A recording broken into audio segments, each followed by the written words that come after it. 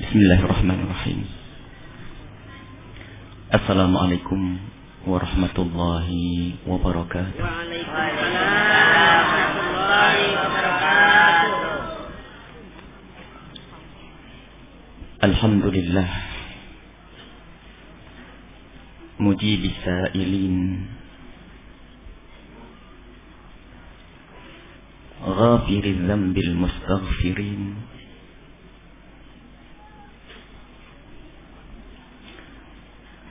qabili du'ail mukhlisin wabtihalis sadiqin mufarrijil kurubil makrubin wasatiril uyubil musiin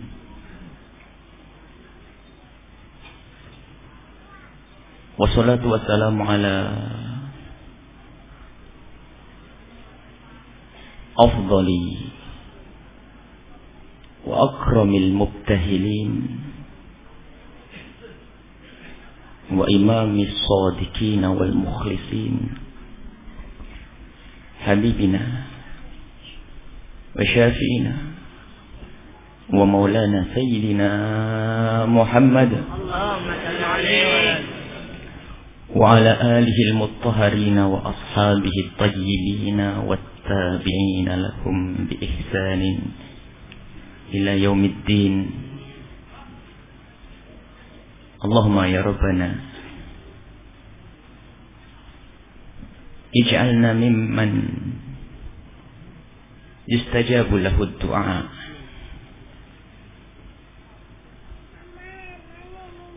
wa a'tina bima a'taita bihi ahibba'aka wa awliya'aka. Allahumma ya Rabbana balligh lana maqasidana waghfir lana dhunubana wa kaffir 'anna sayyi'atina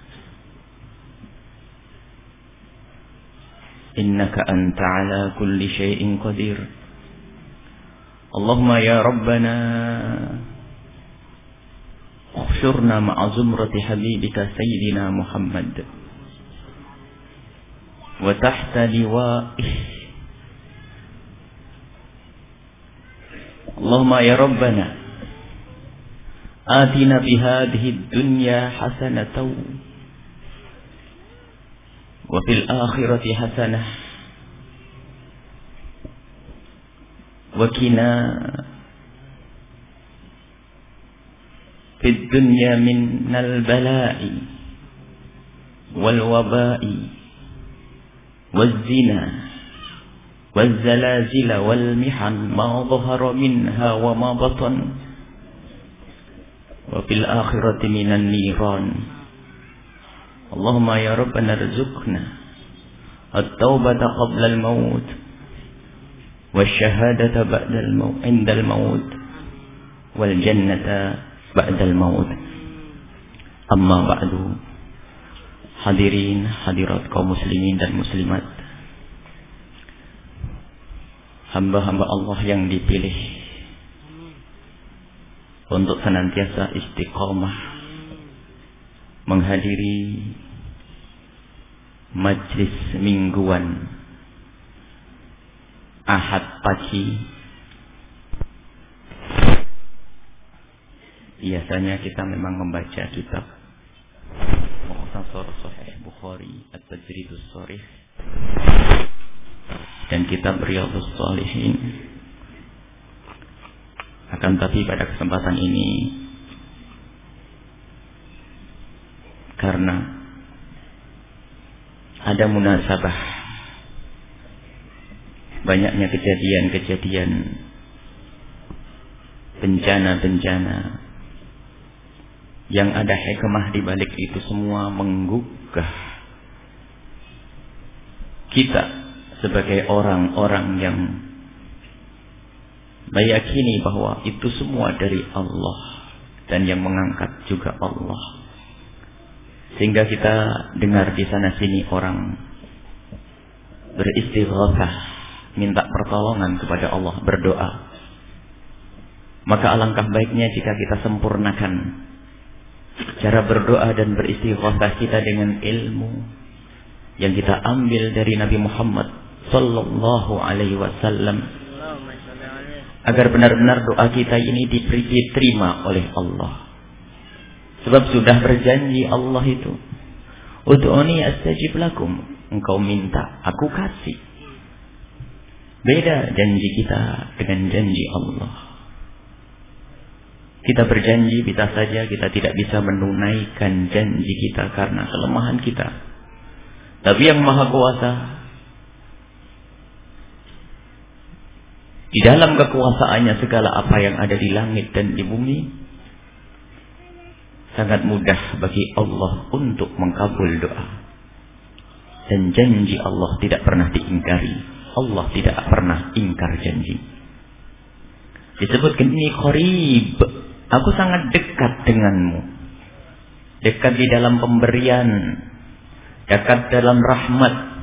Ujibu da'watad da'i idza da'an, aku akan senantiasa memberi, mengkabul doa-doa hamba yang berdoa. Ini Allah yang berfirman.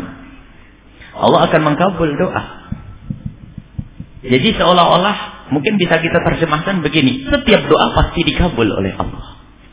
Karena janji Allah. Dari pihak, kalau kita bisa bicara dengan istilah pihak Allah, pihak kita. Dari pihak Allah, pasti Allah bisa mengkabul dan akan dikabul. Cuman dari kita ini loh, barangkali ada sebab-sebab yang menjadikan doa kita ini tidak didengar, tidak dikabul oleh Allah Subhanahu wa ta'ala. Maka ini perlu, kalau begitu kita ingin mencari jalan mana kira-kira yang bisa menghantarkan kita sampai kepada doa yang mudah dikabul oleh Allah Subhanahu wa ta'ala sesuai dengan tuntunan yang diajarkan oleh Nabi mulia Nabi Muhammad sallallahu alaihi wasallam. Ada beberapa hal yang harus kita perhatikan. Yang harus diperhatikan barangkali. Ini yang pertama, biarpun secara kepentingan tidak yang utama. Tapi ini gambaran secara umum. Yang pertama ini adalah berkenaan dengan waktu. Kita harus memperhatikan waktu kapan kita meminta kepada Allah Subhanahu wa ta'ala. Ada waktu-waktu yang Allah akan mengkabul doa, dan cari waktu tersebut dan memohonlah kepada Allah di waktu tersebut. Ada waktu yang sifatnya tahunan, ada yang bulanan, ada yang mingguan, ada yang setiap saat itu ada waktu-waktu Allah akan mengkabul doa. Tahunan misalnya di Arafah, karena itu adanya tahunan. Yang diberi kesempatan untuk bisa ke sana, jangan sia-siakan tuh. Kemudian ada yang sifatnya bulanan. Ya. Ada kalau sifatnya bulan, bukan saja bulanan. Kalau bulanan adalah ada di saat-saat waktu kita disunnahkan untuk melakukan puasa, baik itu puasa putih misalnya hari 13, 14, 15. Itu disertakan dengan doa. Ada yang mingguan, hari Jumat. Dan hari Jumat sendiri ada dikhususkan kapan itu? Adalah di saat khatib duduk di antara dua khutbah. Ada yang setiap hari itu datang. Waktu pengkabulan doa itu ada di setiap hari. Sepertiga akhir malam. Jam 2 ke atas itu. Kalau kita ingin memohon kepada Allah, memohonlah di saat-saat seperti itu. Atau, ini waktu kita perhatikan, memohon waktu 2/3 akhir malam, atau setelah berlalunya malam 2/3 malam, malam kita bagi 3. Sepertiga, baru sepertiga akhirnya, itu adalah saat-saat dikabul doa oleh Allah Subhanahu wa ta'ala, karena Allah sudah menyeru Hal min mustaghfirin fa'aghfiralah. Mana yang minta ampun kepadaku akan aku ampuni. Hal min sa'ilin, hal min talibi hajatin fa'u'tiyah. Mana yang minta untuk dikabulkan hajatnya akan aku beri. Jadi Allah akan memberikan pengkabulan doa kepada orang-orang yang memohon di sepertiga akhir malam. Kemudian lagi di waktu setelah sholat. Diajarkan langsung oleh Rasulullah untuk berdoa setelah sholat. Khususnya sholat fardu. Dalam hadis sahih, hadis musalsal bil mahabbah, Sayyidina Rasulullah sallallahu alaihi wasallam mengajarkan kepada kita untuk berdoa, Allahumma a'inni, yani ya Mu'adz inni uhibbuk.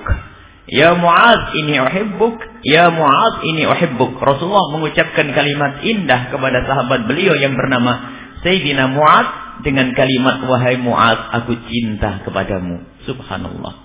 Kalimat cinta diucapkan oleh orang yang sangat dicintai oleh Allah. Bagaimana keadaan Sayyidina Mu'adz waktu itu mendengar kalimat cinta dari Rasulullah? Ya Mu'adz, ini uhibbuk. Kalau sudah dicintai oleh Rasulullah, nggak akan diseksa oleh Allah. Tidak akan dihinakan oleh Allah. Dan kalimat cinta ini diucapkan oleh Rasulullah itu menunjukkan begitu pentingnya pesan yang akan disampaikan. Kul, katakanlah wahai Mu'adz dalam riwayat, dubura kulli salatin, setiap habis salat, Allahumma a'inni ala dzikrik wa syukrik wa husni ibadatik. Ya Allah, berikan pertolongan kepadaku ya Allah untuk senantiasa ingat kepadamu, berzikir kepadamu, berbuat ibadah, melakukan ibadah yang benar dan baik. Nah, ini adalah diajarkan oleh Rasulullah waktu salat. Dan di dalam waktu sholat, setelah sholat, dan di dalam sholat sendiri khususnya adalah waktu seorang hamba itu lagi sujud. Aqrabu ma yakunul 'abdu min rabbih wa huwa sajid. Dalam riwayat disebutkan bahwa paling dekatnya seorang hamba kepada Tuhannya itu waktu ia bersujud. Fa'akthiru fihi du'a. Perbanyaklah engkau memohon di saat itu. Sujud. Jadi kita memohon kepada Allah dengan memperbanyak sujud. Memperbanyak sholat di dalam sholat. Kemudian ada lagi nanti di saat kita bepergian, kita juga disunatkan senantiasa memohon, dianjurkan memohon kepada Allah karena saat dikabul. Atau di saat turunnya hujan, itu ada di saat turun hujan kita ingat kepada Allah lalu memohon kepada Allah. Atau di saat ada musibah, itu langsung memohon kepada Allah Subhanahu wa taala. Karena ada riwayat, Inna Allah idza ahabba 'abdan ibtalahu hatta yasma'a tadarru'ahu. Allah itu kalau mencintai seorang hamba diuji agar dia meminta kepada Allah. Allah ingin dengar tuh. Ini saat itu langsung dikabul oleh Allah Subhanahu wa taala. Maka ini adalah tempat-tempat seperti ini kita perhatikan. Akan tetapi waktu. Tapi waktu ini bisa kita buat, kita melakukan sholat, melakukan ibadah, baru setelah itu doa. Dan yang lebih penting ini setelahnya. Apa itu hal keadaan? Tapi sebetulnya sebelum membahas ini kita harus tahu doa itu kayak apa sih? Setelah kita tahu tempat-tempat atau waktu-waktu berdoa, kita harus tahu doa itu apa. Hakikat doa itu apa? Hakikat doa itu adalah satu, permohonan dari seorang hamba yang butuh kepada Allah. Jadi harus syaratnya adalah bentuknya permohonan yang menunjukkan dirinya butuh kepada Allah. Dan ini baru benar doa. Benar merasakan butuh kepada Allah lalu memohon. Butuh saja belum memohon, belum berdoa. Berdoa mengucapkan kalimat permintaan kepada Allah, memohon tapi tidak dibarengi dengan satu keadaan, kesadaran bahwa dirinya butuh kepada Allah, tidak disebut sebagai doa. Jadi harus ada kesadaran. Kita butuh apa sih? Kita renungi apa yang akan kita minta. Ini harus kesadaran bahwasanya kita ini butuh pertolongan dari Allah, pengkabulan hajat dari Allah Subhanahu wa taala. Allah tahu sebetulnya apa yang ada di hati kita kalaupun kita tidak memohon. Seperti yang pernah diungkapkan dalam kalimat indah, syair indahnya Al-Imam Al-Haddad rahimahullahu ta'ala, qad kafani ilmu rabbi min su'ali wabtihali. Qad kafani ilmu rabbi, cukuplah Allah itu, ilmu Allah itu sudah cukup. Allah tahu kalau aku ini butuh. Seandainya enggak doa pun Allah sudah tahu. Kita tidak minta kepada Allah itu, Allah sudah tahu. Diam tidak pernah kita ucapkan kita pengen apa. Allah tahu itu. Dan Allah bisa saja memberi, dan alangkah banyaknya nikmat yang diberikan oleh Allah kepada kita tanpa kita minta.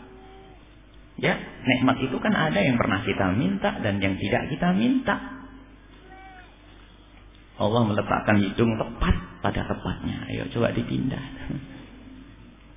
Allah memberikan banyak nikmat yang diberikan kepada kita, mulai dari yang kita makan sehari-hari, kesehatan. Ini tidak pernah kita minta, Allah kasih, Allah beri. Allah tahu kalau kita punya maksud, punya keinginan, Allah tahu. Tapi apa kata Imam Haddad? Fadu'ai wabtihali syahidun li bistiqari. Akan tapi aku memanjatkan doa kepada Allah, beribtihal, meminta kepada Allah dengan sungguh, itu karena aku ingin menunjukkan kalau aku ini fakir kepada Allah, butuh kepada Allah. Allah tahu. Allah tahu apa yang ada di hati kita, kita ingin apa. Tapi ternyata doa ini penting. Kalau orang dimintain terus marah, tapi kalau Allah tidak diminta marah. Semakin orang banyak minta kepada Allah, semakin Allah senang, tanda orang ini adalah butuh hamba. Maka diangkat derajatnya oleh Allah. Dan doa itu adalah mukhul ibadah. Imam Tirmidzi meriwayatkan bahwa yang namanya doa itu inti ibadah. Nyambung langsung kepada Allah. Allah ya Allah. Bahkan dikatakan ad-du'a wal ibadah. Doa itu sendiri adalah ibadah. Jadi kita memperbanyak doa itu luar biasa. Tanda butuh kita kepada Allah subhanahu wa ta'ala. Nah, jadi yang namanya doa itu adalah permohonan yang dibarengi dengan sikap, kesadaran bahwasanya dia butuh kepada Allah. Nah, ini syarat yang disebut sebagai doa. Kalau tidak ada permohonan lalu tidak merasa perlu, maka tidak dikabul. Banyak kita berdoa enggak sadar mau minta apa, Bu? Loh. Doa apa, Bu? Doa, Pak, doa. Enggak sadar kalau dia minta. Minta apa? Minta ini. Disadari, aku minta ini ya Allah, untuk ini, dengan tujuan ini, semoga engkau meridhoiku. Disadari itu semua, lalu mengangkat tangan memohon kepada Allah. Nah, ini baru doa yang benar. Ada nanti yang perlu diperhatikan, ini yang kedua paling penting. Yang pertama masalah waktu, yang kedua masalah keadaan yang berdoa. Nah, keadaan yang berdoa ini harus diperhatikan. Jangan sampai kita banyak doa di tempat-tempat, habis sholat doa, di Arafah doa, tengah malam doa, tapi tidak memperhatikan tentang sebab-sebab dikabulkan doa, dan tidak memperhatikan sebab doa itu ditolak oleh Allah. Ada yang menjadikan sebab doa itu tidak didengar oleh Allah, tidak diterima oleh Allah adalah dosa. Seperti memutus tali persaudaraan. Seperti juga durhaka ke orang tua. Makan haram. Maka yang didahulukan di dalam berdoa ini, keadaan kita itu harus kita hadirkan rasa penyesalan atas dosa. Taubat. Tidak ada yang tidak berdosa. Semua dari kita ini berdosa.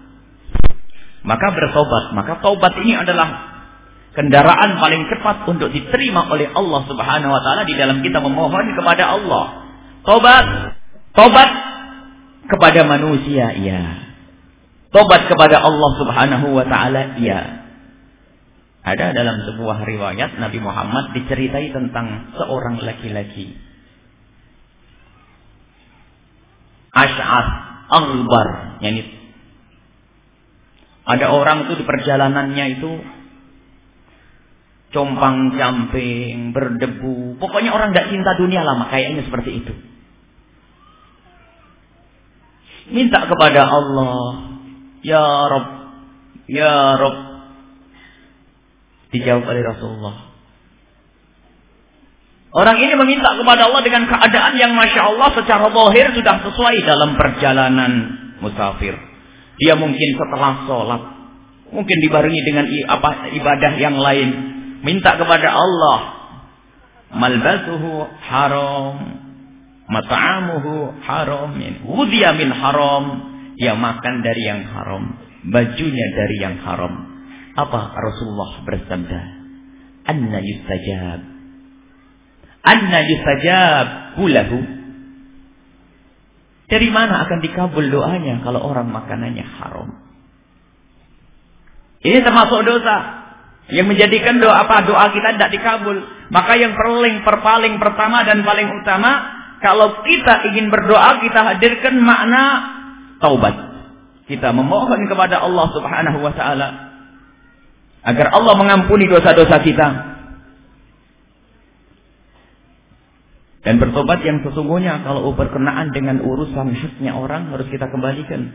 Ini pembahasan sendiri tentang tobat. Kalau syaratnya tobat, kalau dengan Allah mah gampang, menyesali dosa, meninggalkan pekerjaan, janji untuk tidak mengulangi sambil menangis, dosa segede apapun, beristighfar kepada Allah Subhanahu wa taala, minta ampun kepada Allah, menyesal, menangis di tengah malam. Ini urusan dengan Allah Subhanahu wa taala. Tapi kalau sudah urusan dengan manusia harus dikembalikan itu.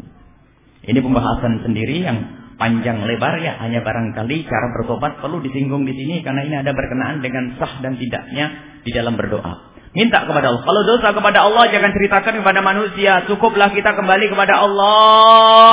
Mabuk, zina, mukaddimah zina, dosa-dosa kepada Allah, segera kembali kepada Allah karena itu yang menghalangi doa kita dikabul. Caranya tobat, menangis di hadapan Allah, nggak usah cerita kepada siapapun. Nggak usah minta cambuk karena negara kita tidak ada hukum cambuk. Bukan negara Islam. Cukup menangis kepada Allah, jangan ceritakan kepada siapapun.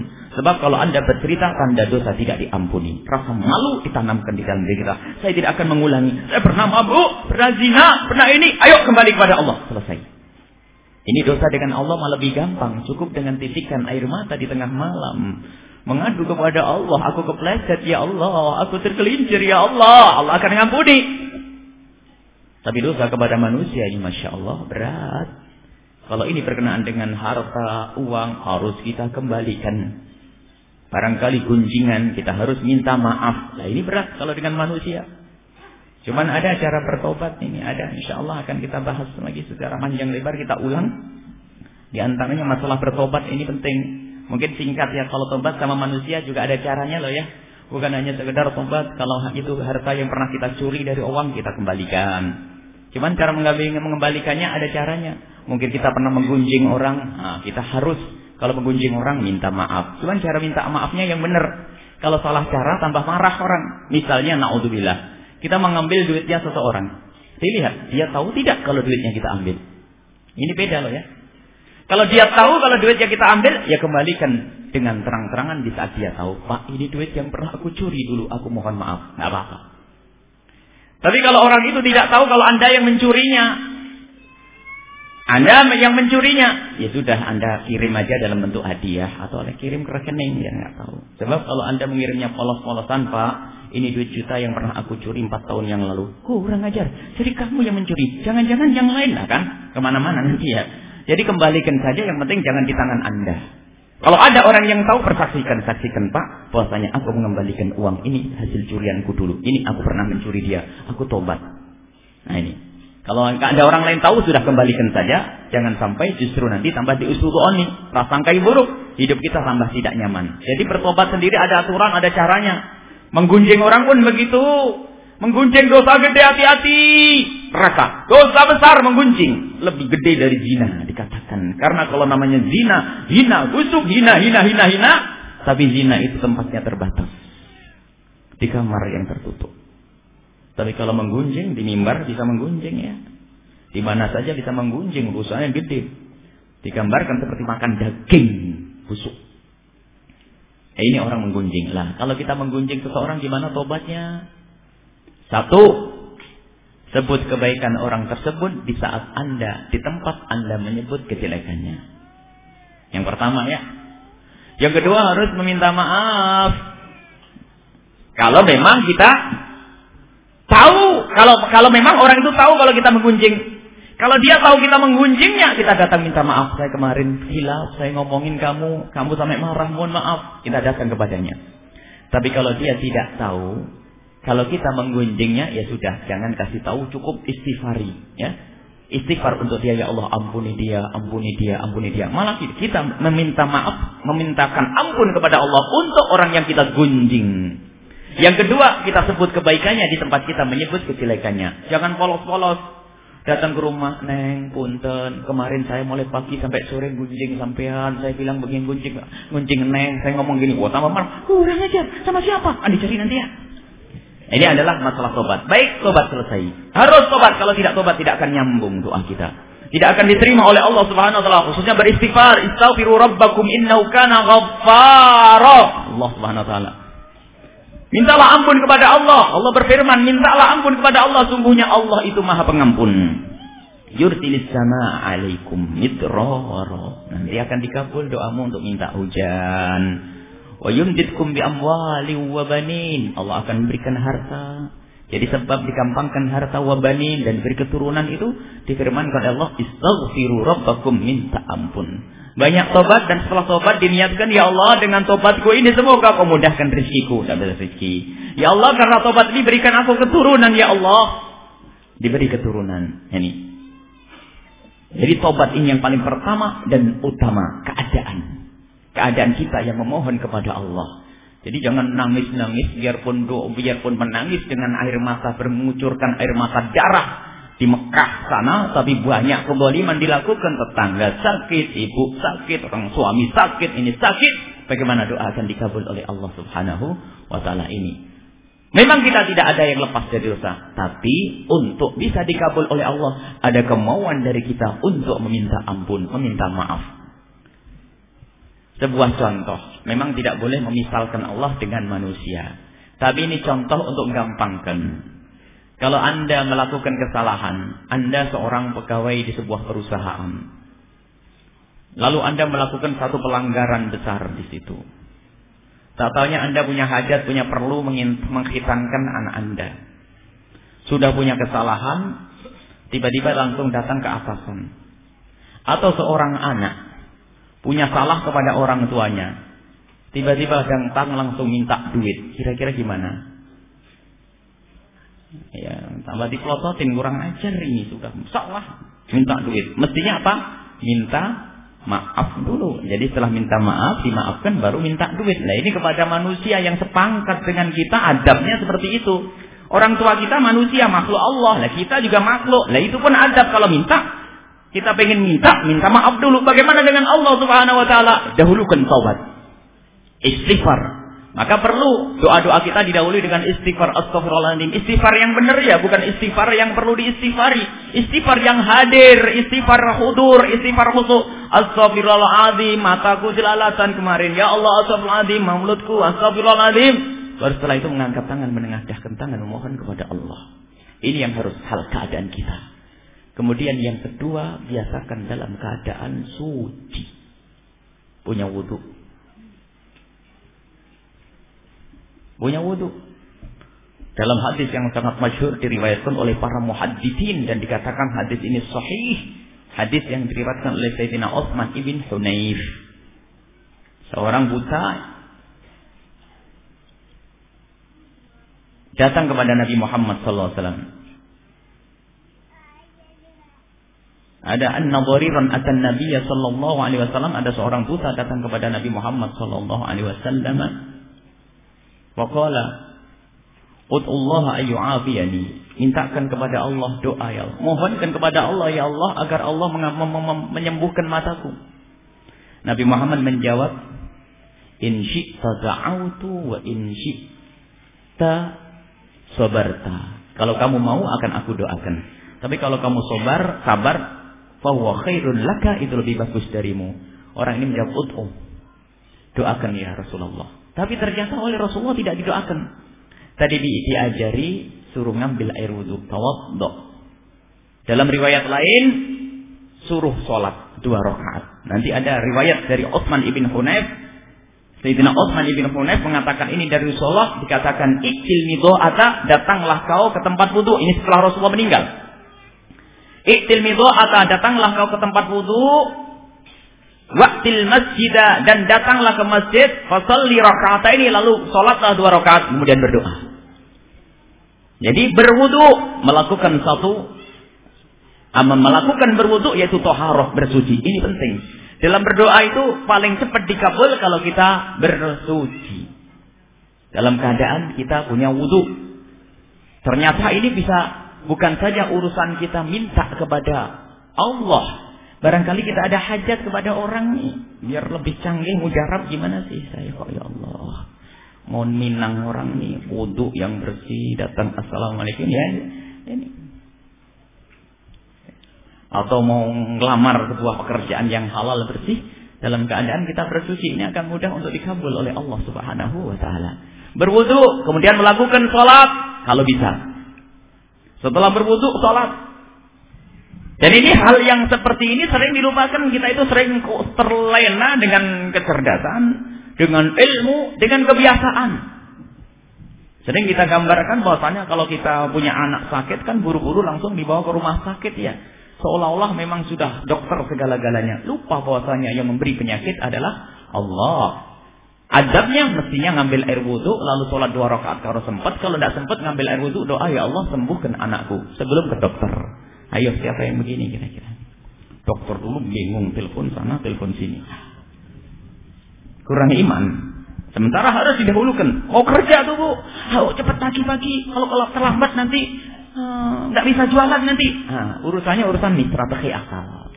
Cobalah dahulukan sebelum bekerja mengambil air wudu, lalu melakukan sholat dan berdoa. Oh hebat tuh. Makanya mengantungnya kepada Allah, memohonnya kepada Allah. Termasuk Anda mau melakukan apa saja, dahulukan dengan cara semacam ini. Atau sering kita dengar ini namanya sholat hajat, tuh ya. Sholat hajat itu sholat yang membantu permohonan hajat kita, doa kita. Wudu lalu melakukan sholat namanya sholat hajat. Sholat untuk dikabulkan doa kita, hajat kita. Baru nanti melamar pekerjaan, toh melamar anaknya Pak Haji itu siapa? Ini adalah dengan bersih, meminta nih, jangan asal saja. Strategi zahir perlu, akan tapi batin ini lebih penting. Strategi zahir itu apa? Adabnya yang bagus, salamnya yang bagus, iya. Akan tetapi batinnya ini strategi batin, yaitu dengan bersuci lalu melakukan sholat memohon kepada Allah Subhanahu wa taala. Itu yang ketiga ya, wudu. Yang kedua, yang ketiga adalah sholat. Kemudian setelah itu Anda boleh berdoa. Ini hal-hal yang amat penting.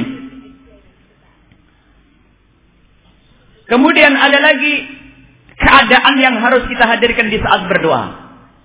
Berapa? 2, 3 ya. Yang keempat adalah menyadari apa yang Anda minta. Khusyuk kalau berdoa itu.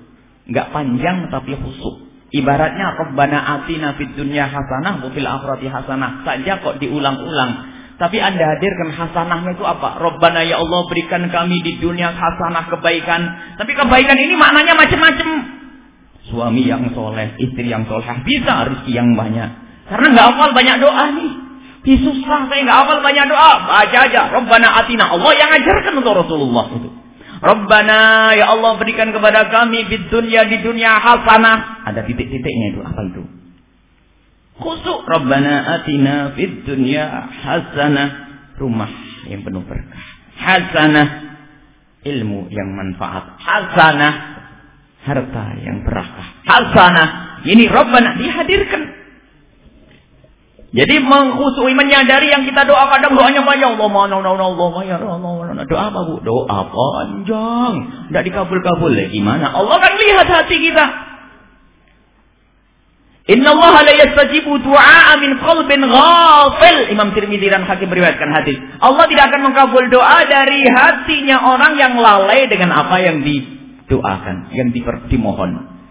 Enggak ingat, enggak menyadari dia minta apa itu. Banyak ya kita doa begitu Bu ya. Karena dapat waktu panjang, yang penting Masya Allah. Sehari itu doanya setengah jam. Tapi gak ada sadar sampai tolak. Allah masya Allah. Sedikit lagi doanya. Allah ya Allah. Gimana itu mau dikabul nih? Coba Bu. Putra ibu saja kalau minta kepada ibu, bapak punya putra minta uang. Bapak ada di sini di depan, anaknya melengos sana. Pak, minta duit pak. Kira-kira kurang ajar enggak? Ngadep sini nak kalau kau minta tuh. Minta apa? Yang genah ngomongnya. Nah kan begitu. Ini kepada manusia, dengan Allah pun begitu. Allah melihat hati kita kemana-mana. Bagaimana akan dikabul doa kita? Ini perlu, sudah tidak usah panjang-panjang tapi direnungi. Anggap saja doa sapu jagat tuh, doa pamungkas itu. Rabbana atina fid dunya hasanah wa fil akhirati hasanah. Di akhirat baik, surga, ketemu Rasulullah, melihat Allah, macam-macam. Itu saja sudah. Rabbana atina. Ini boleh dengan doa-doa yang lain. Rasulullah punya doa banyak sekali. Kalau dihafal sama sekali, nanti diperkenankan kita membuat doa sendiri. Asalkan jangan berlebihannya. Berlebihan itu adalah termasuk ya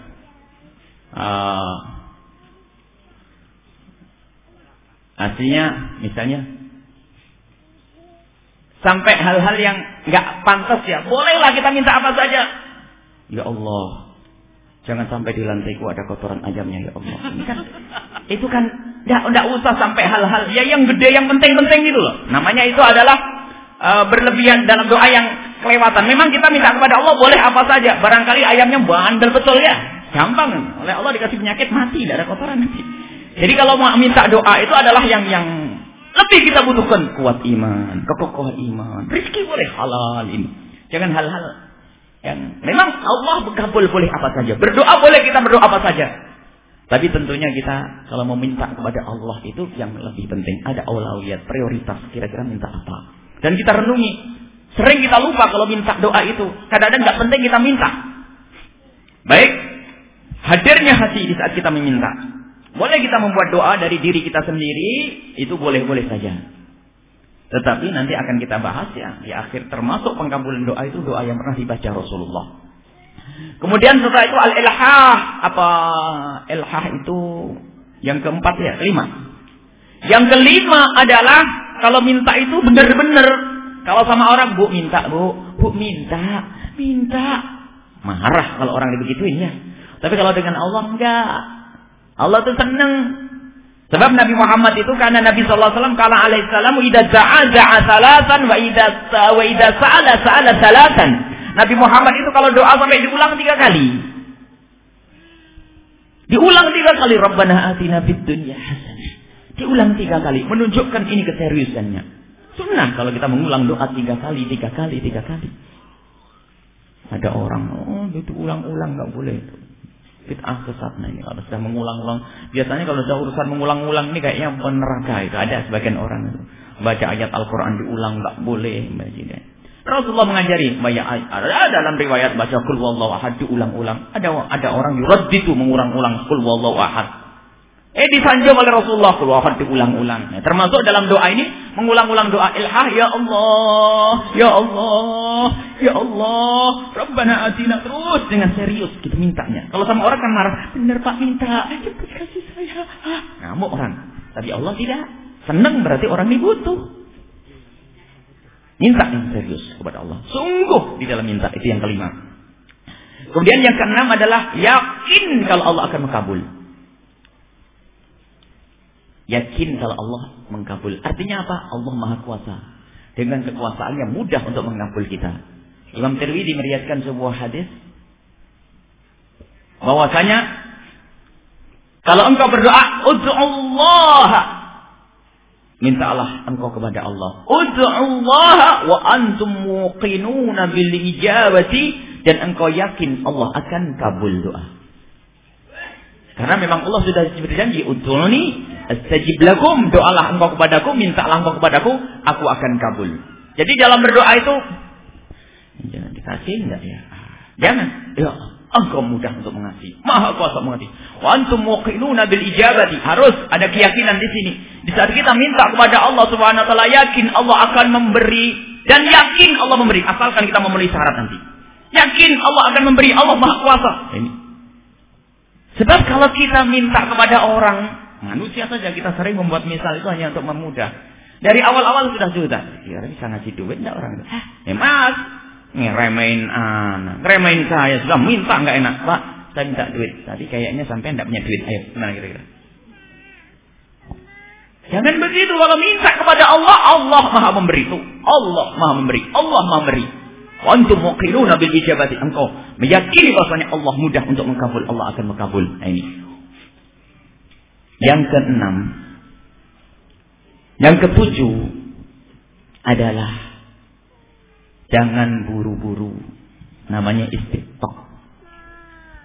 Yustajabu li ahadikum ma lam ya'jal. Dalam sebuah hadis yang diriwayatkan oleh Imam Bukhari dan Muslim, yustajabu li ahadikum ma lam ya'jal, akan dikabul doamu itu yang semalam dan kemarin itu akan dikabul oleh Allah malam ya'jal, asalkan enggak buru-buru. Buru-buru itu gimana? Wa yaqulu, lalu berkata dalam hadis disebutkan dalam hadis, qad ta'awtu falam yustajab li. Falam yustajab li. Aku sudah minta doa belum dikabul-kabul. Jadi ngomong belum dikabul-kabul ini buru-buru suudzon pada Allah. Begitu ya? Sudah sholat duha 20 tahun lah. Ini orang enggak sholat tambah kaya. Jadi ini enggak benar ini suudzon pada Allah. Saya sudah doa, Pak Yai, Ustaz, mungkin Buya, saya sudah doa terus kok belum dikabul-kabul. Nah, ini tanda tidak dikabul doa karena buru-buru. Padahal lihat, inna Allah yastajibu du'a 'abdi ma lam ya'jal. Allah akan mengkabul doanya hambanya malam ya'jal, asalkan tidak buru-buru. Buru-buru itu gimana? Mengatakan qad da'autu falam yustajab li, aku sudah berdoa belum dikabul. Jadi keadaan kita itu kepada Allah harus kita tuh husnudzon. Jangan enggak dikabul. Tidak. Enggak boleh buru-buru. Serahkan. Jadi doa itu ibadah ikhlas. Makanya kalau sudah ikhlas kita di dalam memohon kepada Allah, Allah akan kasih. Salat doa ikhlas kasih rizki. Salat ikhlasnya enggak, salat doanya enggak ikhlas, dihitung-hitung terus ya.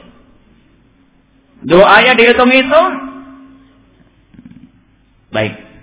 Ini adalah yang harus kita perhatikan tentang bagaimana keadaan hati kita ya. Hati kita itu seperti itu. Kemudian setelah itu cara ya. Masalah cara berdoa. Ini harus ada caranya. Yang pertama, sebisa mungkin ngadep ke kiblat ya kalau berdoa. Sak bisa. Kemudian kita ulang lagi masalah bersuci. Tadi itu bersuci hati ya, taubat ya. Bisa kita ulang di sini caranya ngambil air wudhu dan sholat tadi. Bersuci, mensucikan diri dengan taubat itu adalah hal keadaan hati orang yang meminta. Tapi ada keadaan zahir kita adalah dengan cara mensucikan diri kita dari hadas kecil, hadas besarnya. Kita bersuci, kemudian menghadap ke kiblat. Menghadap ke kiblat. Ini waktu itu Rasulullah sallallahu alaihi wasallam salat berdoa di Arafah menghadap ke kiblat. Menghadap ke kiblat. Ini adalah sunnah. Kalau tidak menghadap ke kiblat apa enggak boleh? Ya boleh. Cuman kalau pengen sempurna mau dikasih ya harus lebih sempurna adab kita, tata krama kita. Ngadepnya ke kiblat. Nabi sallallahu alaihi wasallam atal mauqif, Nabi Muhammad datang ke mauqif, fayastaqbilul qiblata, lalu ngadep ke kiblat. Hadis diriwayatkan oleh Muslim. Fayad'ullah, lalu memohon kepada Allah Subhanahu wa taala hatta taghrubasy syamsu, sampai terbenam matahari. Jadi Nabi Muhammad doa ngadepnya ke kiblat. Yang pertama ada apa tadi? Ambil air wudhu ya. Kita ulang lagi air wudhu itu, kata air wudhu itu sisipan tadi. Air wudhu di sini caranya. Ngambil air wudhu, sholat. Yang kedua sholat. Mohon maaf tadi yang pertama itu masalah hati, taubatnya yang kita tekankan itu. Taubatnya bukan wudhu sama sholatnya. Wudhu sholat babnya sini. Kita berwudhu yang pertama. Kedua sholat. Yang ketiga adalah ngadep ke kiblat. Yang keempat adalah ngangkat tangan. Disunnahkan ngangkat tangan itu. Karena Nabi sallallahu alaihi wasallam yarfa yadayhi, Nabi Muhammad mengangkat tangan hatta yura bayadu ibtaihi, sehingga terlihat. Begitu seriusnya di dalam berdoa sampai mohon maaf ketek Rasulullah terlihat, putihnya ketek Rasulullah. Jadi maksudnya sampai tangannya sini, lengan yang bawah ini terlihat putih karena begitu seriusnya di dalam mengangkat tangan. Hadis diriwayatkan oleh Imam Muslim. Jadi ada perlu mengangkat tangan berdoa. Ini adab. Kalau kita butuh kepada Allah Subhanahu wa taala dan kiblatnya doa selain salat adalah langit. Jadi kiblatnya doa selain salat adalah kalau salat kita doanya kemana? Biarpun kita di dalam biarpun berdoa kalau di dalam salat, di dalam mazhab kita Imam Syafi'i radhiyallahu anhu, kiblatnya tetap tempatnya sujud. Tapi kalau di lain salat adalah kiblatnya adalah ke langit. Jadi ini jadi mengangkat tangan. Tapi dalam hadis yang dia katakan yarfa'u yamuddu yadayhi ila sama, ada orang yang memohon doa kepada Allah tangannya ke langit. Jadi ke langit begini. Allah Allah. Ini. Kemudian yang keempat, memulai dengan pujian kepada Allah. Ini karena ini dicontohkan oleh Rasulullah di dalam berdoa dan salawat kepada Rasulullah sallallahu alaihi wasallam. Ya alhamdulillah rabbil alamin, Allahumma shalli ala sayyidina Muhammad. Pokoknya pakai salawat lah. Kemudian ditutup lagi dengan salawat. Ada sebuah riwayat bukan dari Rasulullah, memang ada dikatakan Rasulullah, tapi yang benar itu dari Abi Darda radhiyallahu anhu. Beliau berkata bahwasanya Allah akan menerima salawat. Salawat. Kalau yang pertama diterima, penutupnya diterima, sungguh Allah tidak akan menolak yang ada di tengah-tengahnya. Salawat itu atasnya diterima, penutup atasnya diterima, dasarnya itu salawat juga diterima. Jadi dimulai dengan salawat, ditutup dengan salawat, maka tengah-tengahnya nanti juga akan dibawa. Ini adalah cara bagaimana agar dikabul doa kita. Kita mulai dengan membaca salawat kepada Rasulullah sallallahu alaihi wasallam. Dengan menyanjung Allah, memuji Allah dengan alhamdulillah. Wassalatu wassalamu ala Rasulillah wa ala alihi wa ashabihi. Terus Allahumma, baru minta kepada Allah Subhanahu wa taala. Kemudian setelah itu adalah caranya dengan bertawasul dengan sesuatu yang Allah cintai. Seperti yang diriwayatkan oleh Imam Bukhari, bertawasul dengan amal baik. Yang keberapa Ibu? Bapak? Yang keberapa ini? Yang kelima? 5 ya? 5 atau 6? Yang ke-6, bertawasul dengan sesuatu yang dicintai oleh Allah, amal soleh.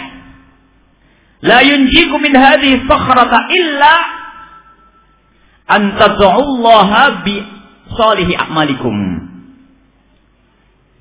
Ini ada 3 orang yang tersekap di dalam gua karena batu yang menggelincir, batu yang menutup pintu gua. Didorong nggak mampu. Mereka berkata tidak akan bisa mengangkat batu ini kecuali dengan bertawasul dengan amal soleh. Yang satu punya bekti kepada orang tuanya, sehingga ya Allah, aku pernah berbuat baik dengan ibuku begini Allah, maka singkirkan batu, tergeser itu batu. Maka amal soleh apa saja? Amal soleh apa saja, pokoknya sesuatu yang dicintai oleh Allah, maka lakukan ini. Dan juga boleh kita dengan sengaja membuat amal soleh untuk berdoa. Misalnya sedekah, aku nyumbang fakir miskin yatim piatu. Setelah itu doa, ya Allah, aku tadi telah membantu yatim piatu. Jadi sebab dikabulkan doa kita berbuat baik. Lalu kita bertawasul dengan amal soleh kita. Bertawasul dengan kebaikan. Memohon kepada Allah dengan membawa sesuatu yang dicintai oleh Allah. Ini diriwayatkan oleh Imam Al-Bukhari rahimahullah ta'ala. Tawasul dengan Asma'ul Husna. Membaca Allahur Rahmanur Rahimul Malikil Quddus Assalamul Mu'minul Muhaiminul Azizul Jabbar sampai akhir misalnya. Saya itu minta kepada Allah, dikabul. Ini dikabul.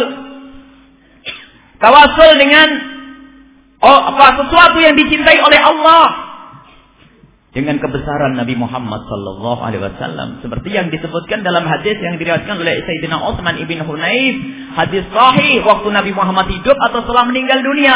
Karena dalam riwayat bahwa setelah meninggal dunia, Sayyidina Utsman bin Hunayf, seorang sahabat besar, sahabat mulia, mengajari orang yang waktu itu datang kepada Sayyidina Utsman bin Affan minta untuk dikabul hajatnya, minta uang atau bantuan. Sayyidina Utsman nggak noleh. Lalu waktu keluar dari tempatnya Sayyidina Utsman bin Affan, di luar ketemu Sayyidina Utsman ibn Hunayf.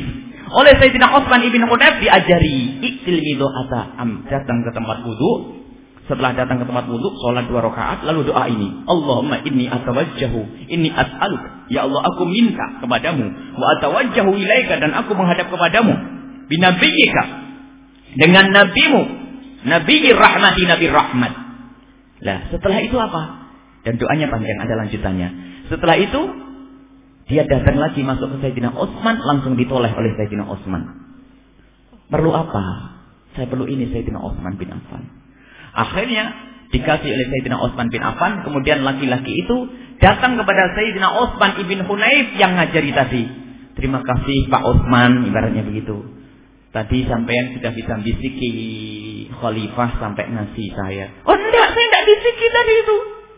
Jadi dengan doamu itu, dan ini adalah diriwayatkan oleh seorang alim, sahabi alim besar. Dan ini ditafsir oleh Ibnu Katsir dalam Bidayah Nihayahnya, ditafsir oleh para muhadditsinnya.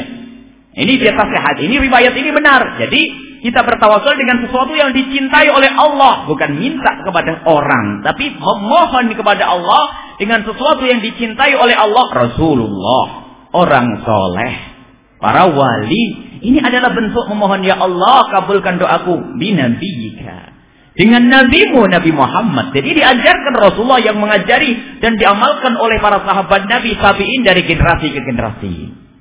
Biarpun setelah itu ada orang yang berbeda, kita tidak membahas masalah perbedaan. Kalau yang tidak mau pakai ini silahkan. Akan tapi ini dan dikukuhkan para ulama dari masa ke masa, yang tidak perlu adalah untuk saling mencaci. Bagi yang tidak mau bertawasul dengan Nabi Muhammad setelah meninggal, Anda tidak perlu mencaci karena ada hujjahnya. Dan ini diamalkan dari masa ke masa. Sayyidina Utsman bin Hunayf, hadis sahih, ini riwayat benar. Mauquf memang, mauquf pada Sayyidina Utsman ceritanya. Tapi Sayyidina Utsman mengajari dari Rasulullah sallallahu alaihi wasallam. Sebab ada yang mengatakan waktu Nabi Muhammad hidup itu boleh. Itu pun minta doa. Bagaimana minta doa? Suruh wudu orangnya. Suruh doa sendiri. Dan di dalam doanya yang diajarkan oleh Rasulullah itu, Allahumma inni ya Allah, aku as'aluka, minta kepadamu, atawajjahu ilaika, dan aku menghadap kepadamu binabika nabi rahmati, dengan membawa nabimu Nabi Muhammad. Maksudnya apa? Biar tidak ditolak. Ya Allah, aku membawa orang yang kau cintai, masa akan kau tolak ya Allah. Sama dengan tawasul dengan amal soleh. Jadi tidak beda. Tawasul dengan amal soleh dan tawasul dengan wali dan tawasul dengan nabi itu adalah tidak ada beda, karena hakikatnya amal soleh itu tidak terlihat. Apa sih amal soleh? Kebaikan. Dan nabi itu karena kebaikannya. Para wali karena kebaikannya. Tidak ada orang bertawasul misalnya dengan Fir'aun. Tidak ada. Jadi karena kebaikannya. Ini adalah semuanya kembali kepada istilah amal soleh. Jangan kita meributkan usulah masalah yang semacam ini. Ini adalah bagian yang sudah dilakukan dari masa ke masa, ulama dari masa ke masa. Kalaupun ada yang berbeda, memang apa sih yang tidak ada khilaf di dalam hidup ini? Nah, kita meyakini ini termasuk salah satu sebab pengkabulan doa kita adalah kita dengan bertawassul. Kemudian setelah itu adalah dengan dibarengi dengan Fatihah dan akhir surat Baqarah. Ini dalam hadis yang diriwayatkan oleh Imam Muslim. Ada suatu ketika malaikat berkata kepada Rasulullah, "Ya Muhammad, abshir binuraini." Wahai Muhammad, bergembiralah engkau dengan dua cahaya. Ini yang berapa Bu? Yang 8 ya. Bergembiralah engkau dengan dua cahaya. Utitahu lam yu'ta ahadun min qablik. Engkau diberi dengan dua itu wahai Muhammad, dan tidak pernah diberikan kepada nabi siapapun. Nabi Muhammad bertanya, wa mahuma, apa kedua hal itu wahai malaikat? Fatihatul kitabi wa khawatimil baqarati, Fatihah dan akhir surat Baqarah. Nah, lam tas'al, atau dalam riwayat, engkau tidak akan meminta bi harfin minha, dengan menyebut satu huruf dari Fatihah dan akhir Baqarah, illa wa utita, kecuali kau akan dikasih. Artinya apa? Satu huruf saja kau sebut untuk memohon kepada Allah akan dikabul. Bagaimana kalau Fatihah sempurna? Makanya para masyayikh, ini hadis Muslim. Jadi ternyata Fatihah dan akhir Baqarah itu adalah untuk membantu agar dikabul doa kita. Satu huruf saja akan dikabul. Tidak akan minta kita kepada Allah dengan menyebut satu huruf, kecuali Allah akan mengkabul. Bagaimana dengan jika Fatihah utuh? Makanya sering kita dengar para masyayikh, para ulama, kalau doa tiba-tiba Al-Fatihah. Bukan bid'ah. Ada Imam Muslim. Kalau bid'ah, Rasulullah diajari bid'ah oleh malaikat, diam saja. Ini adalah ada pendidikan. Ini adalah dengan membaca Fatihah. Jadi terus sambung dengan Al-Fatihah.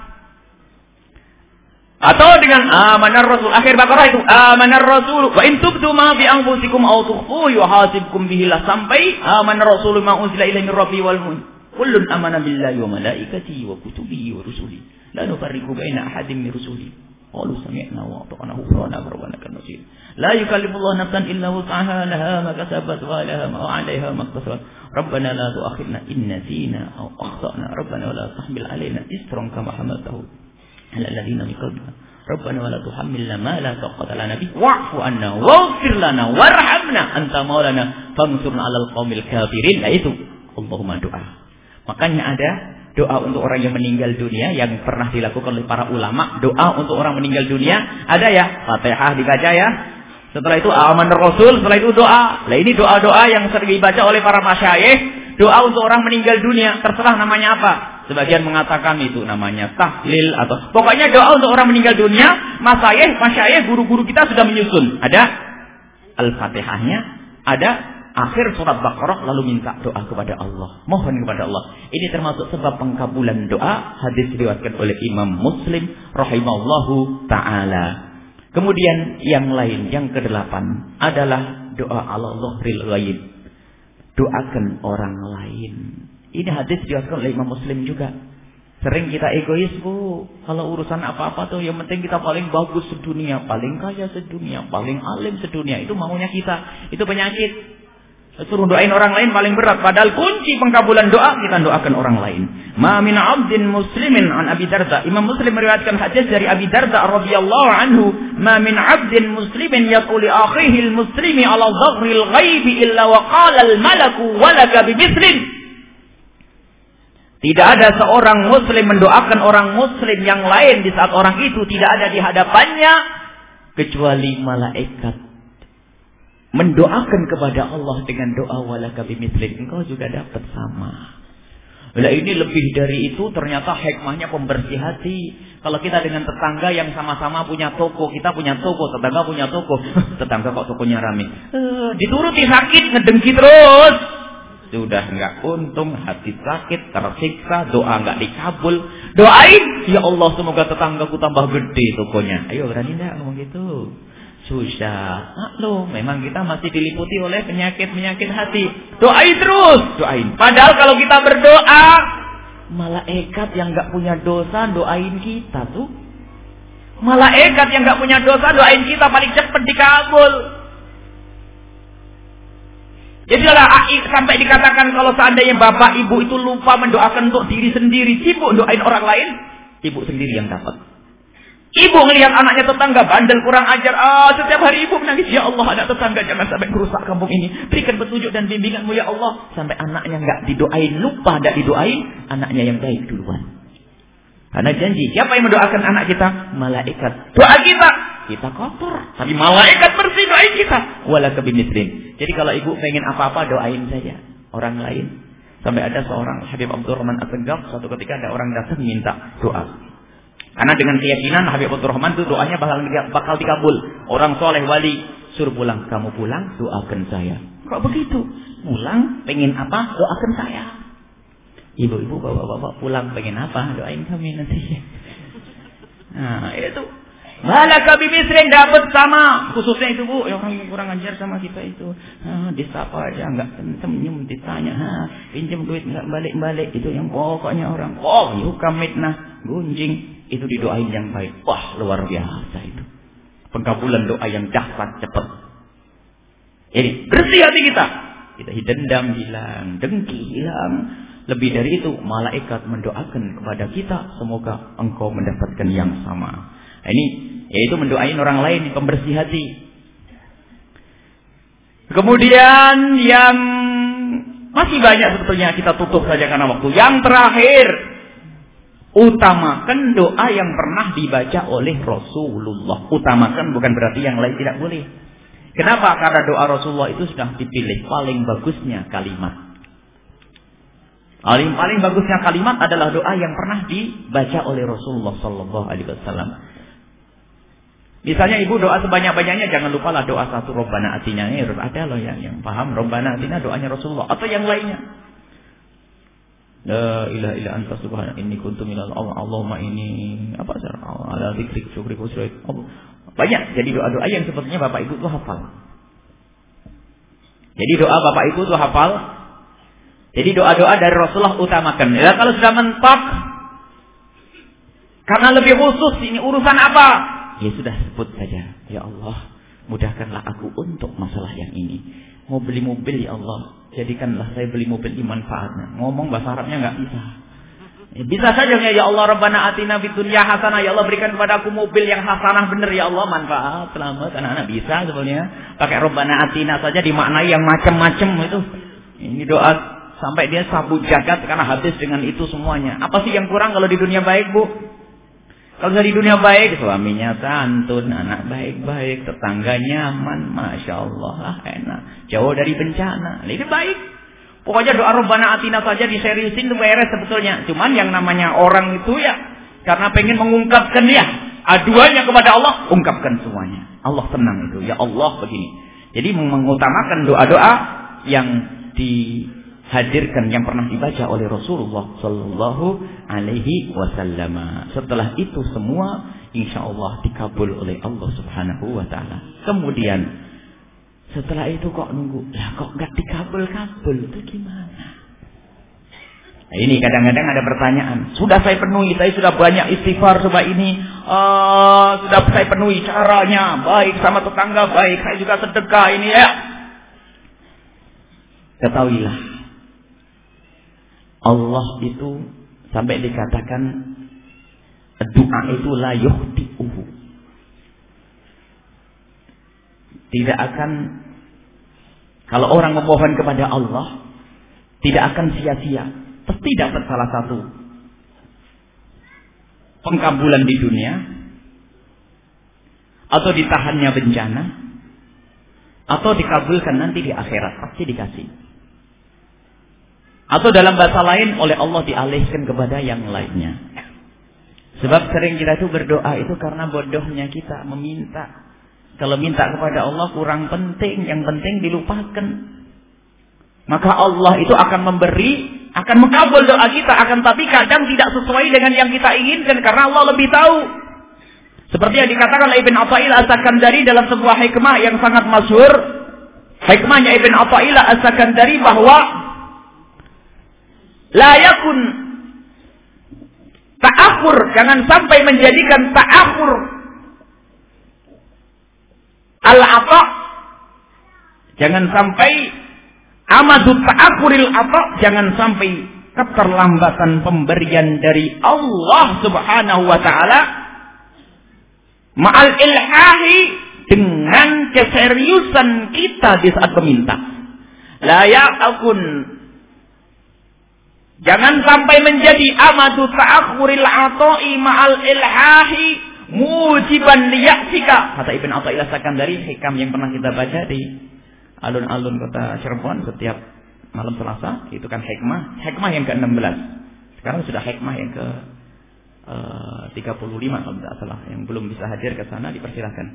Ibn Athaillah Sakandari menjelaskan, jangan sampai menjadikan keterlambatan pemberian dari Allah itu menjadikan kamu putus asa. Fawwa dhamina lakal istijabata, karena Allah sudah menjamin akan mengkabul doa, ya kan? Ud'uni astajib lakum. Fima yakhtaruhu laka, sesuai apa yang Allah pilihkan untukmu, bukan fima takhtaruhu li nafsik, bukan sesuai dengan pilihanmu.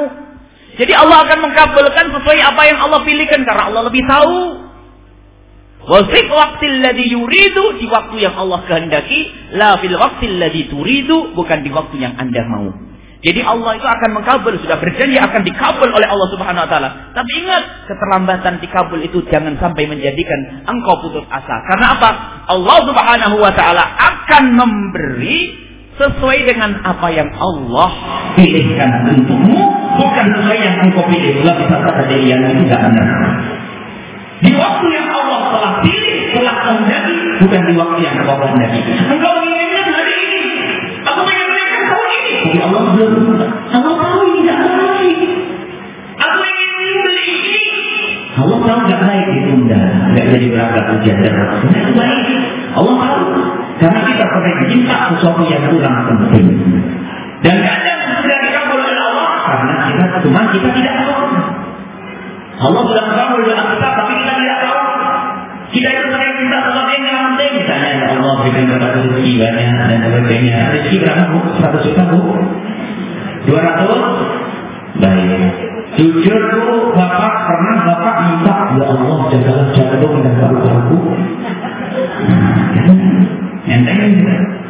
Sebetulnya doa kita yang banyak sudah dikabul oleh Allah. Mungkin bahasa kalau diterjemahkan dalam bahasa komunikasi begini. Mbakku, kamu ini mintanya kok cuma duit. Kalau saja jantungmu lebih penting sudah saya kabul, tapi jantungmu saja tak jaga ya. Duitnya nanti. Tidak nanti oleh Allah. Allah tidak akan bohong. Allah tidak akan ingkar janji. Akan dikabul doa. Cuma kita tidak tahu sebab Allah akan memberi sesuatu seperti yang sama, sesuai dengan apa yang Allah pilihkan untuk kita, bukan sesuai yang apa kita pilih, bukan sesuai yang kita pilih, tapi sesuai yang dipilihkan oleh Allah untuk kita. Ini makanya kita bangun kesubuhan kepada Allah. Jangan sampai ya Allah tidak kabul, tidak Allah kabul, cuma kita tidak tahu. Saya itu kerja tidak untuk tidak sadar. Karena namanya orang itu pernah baca. Jadi kita kesana tuh. Ya Allah, saya kerja di pasar, tidak tangga, orang yang gede. Bu, itu orang yang tokonya gede, anak dengan keadaan mana itu sama tuannya. Jadi doa itu kadang dipindah oleh Allah karena Allah tahu ini lebih penting. Jadi dicontohkan langsung oleh Allah di dalam Al-Quran tentang kisahnya Siti Maryam. Inni nadartu laka maqibati muharram. Siti Maryam itu ibunya bernama Keindahan, seorang wanita salehah. Doanya dikabul oleh Allah, senantiasa memohon kepada Allah. Inni nadartu laka maqibati muharram. Ya Allah, aku ingin punya anak yang kelak itu enggak pernah sibuk urusan dunia, muharram, bebas dari urusan dunia, hanya untuk beribadah kepada-Mu ya Allah. Pengennya anak laki-laki, muharram, laki-laki yang bebas, enggak punya kehidupan. Kalau perempuan nanti ada hamil, ada ini dan sebagainya. Fataqabbal minni innaka antas samiul alim, dan terimalah permohonanku. Rabbi inni nadartu laka maqibati muharram fataqabbal minni innaka antas samiul alim. Ya Allah, aku ingin punya anak laki-laki. Siti Hana minta setiap Allah, minta untuk diberi anak laki-laki yang soleh, yang hebat, alim begitu. Falamma wada'atha, setelah melahirkan, inni wada'tuha unsa, keluar perempuan Siti Maryam. Apa ini doanya tidak dikabul? Jangan buru-buru. Keluar Siti Maryam. Inni samaituha Maryam, aku beri nama Maryam. Wa inni u'idhuha bika wa dzurriyyataha minasyaitonir rajim. Keluar. Inni wada'tuha unsa, aku melahirkan seorang perempuan. Wallahu a'lamu bima wada'a. Allah tahu itu semuanya. Kenapa diberi perempuan? Apakah Allah tidak dengar, tidak ngerti doanya Keindahan? Ngerti, Allah tahu. Tapi diberi Allah perempuan. Ini Allah perempuan. Wa inni samaitu wa inni u'idhuha wa dzurriyyataha wa inni u'idhuha bika wa dzurriyyataha minasyaitonir rajim. Aku minta perlindungan kepada-Mu ya Allah dan keturunannya dari syaitan yang terkutuk. Fataqabbala rabbuha biqabulin hasan. Dan Allah menerima pernyataan doa Siti Maryam itu dikabul sebetulnya. Faqabbala Zakaria, lalu diraih oleh Sayyidina Zakaria. Wa kullama dakhala 'alaiha Zakaria al-mihrab wajada 'indaha rizqa. Tapi waktu Sayyidina Zakaria itu masuk ke tempat ibadahnya Siti Maryam, itu bingung, kok ada makanan, ada rezeki. Ada kalau di musim panas, ada buah musim dingin. Dari mana ini datangnya? Waktu musim dingin ada buah musim panas. Dari mana kau dapat ini, wahai Maryam? Inna Allah yarzuqu man yasha'u bighairi hisab. Allah kalau ngasih Nabi Zakaria, Allah kalau ngasih enggak pakai perhitungan. Lihat, punya anak, pengen punya anak laki-laki, tapi punya anak perempuan. Tapi perempuannya kualitas tuh, karomah diberi oleh Allah kemuliaan. Begitu hebatnya ini Siti Maryam itu sampai tempat yang digunakan untuk berdoa waktu Siti Maryam pergi. Sayyidina Zakaria itu kan tidak punya anak. Hunalika da'a Zakaria rabbah. Sayyidina Zakaria datang ke tempat duduknya Siti Maryam, memohon semoga aku dikabul di sini ya. Nabi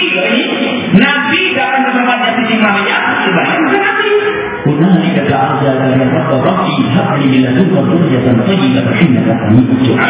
Ya Allah, saya dikatakan yang mohon, ya Allah berikan kepada keturunan yang baik. Engkau sungguh maha mendengar doa-doa kami. Innaka samiyud du'a, engkau paling maha mendengar tentang doa. Akhirnya diberi Sayyidina Zakaria anak yang bernama Sayyidina Yahya alaihissalam. Ya, sampai nanti Allah ini tabarruk mengambil barokah tempatnya orang soleh, wanita soleha. Maka ini termasuk ya bentuk penggabungan doa itu mengambil tempat yang telah digunakan oleh orang soleh. Karena mereka keramat dia betul itu. Tidak. Sebagian orang alergi dengan tempat. Tabarruk dengan sesuatu yang anda nempel dengan orang soleh nggak mau. Padahal jubahnya Rasulullah diperoleh oleh Sayyidina Khattab akhirnya.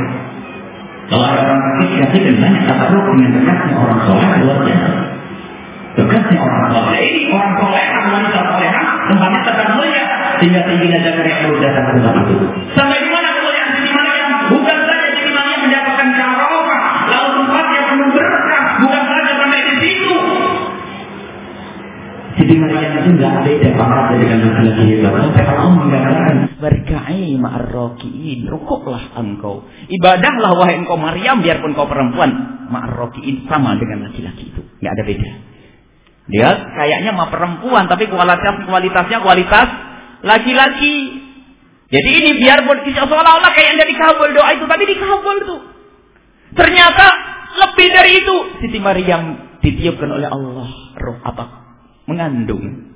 Setelah mengandung, Siti Maryam melahirkan seorang nabi besar yang bernama Nabi Isa alaihissalam. Oh, ini doanya Siti Hannah itu. Pengen anak laki-laki, keluar wanitanya hebat, punya cucu Nabi Isa alaihissalam. Dan kemuliaan Nabi Isa ada pada zaman itu dan nanti diulang lagi ini karena doanya Sayyidah Hannah. Benar-benar pengen jadi orang besar. Nanti di akhir zaman akan keluar lagi Nabi Isa alaihissalamnya. Menjadi umat Nabi Muhammad dan menjadi orang besar, pemimpin besar di dalam agama kita. Tapi umatnya Nabi Muhammad SAW. Jadi biarpun beliau dilahirkan sebelum Nabi Muhammad, diberi kemuliaan oleh Allah untuk menjadi umatnya Nabi Muhammad SAW.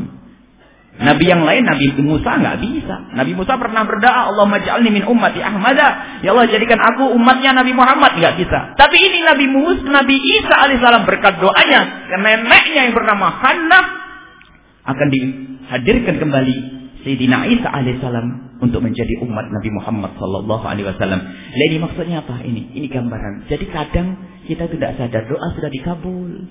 Cuman kita nggak paham, nggak tahu. Maka jangan suudzon kepada Allah Subhanahu wa taala. Berprasangka baiklah kepada Allah di saat Anda berdoa. Allah sudah mengabul. Allah berikan doa selesai. Setelah itu Anda khusnudzon, ya Allah, mungkin ini loh. Aku doanya begini. Ternyata Masya Allah orang pada kena asam urat selamat aku. Orang pada kena demam berdarah selamat aku. Ini adalah berkat dari doa-doa kita. Maka perbanyaklah doa, maka Allah akan berikan kepada kita. Kalau tidak sekarang, di akhirat nanti. Kalau tidak akan ditolak bala kita. Bencana kita akan ditolak dengan doa-doa. Ini saja adalah bagaimana kita bisa dikabul doa kita oleh Allah Subhanahu Wa Taala. Kalau masih ada waktu, kita beri kesempatan untuk bertanya. Berapa menit lagi? Dipersilahkan agar rutin seperti biasa karena majelis ini kan ada tanya jawab. Wallahu a'lam bishawab.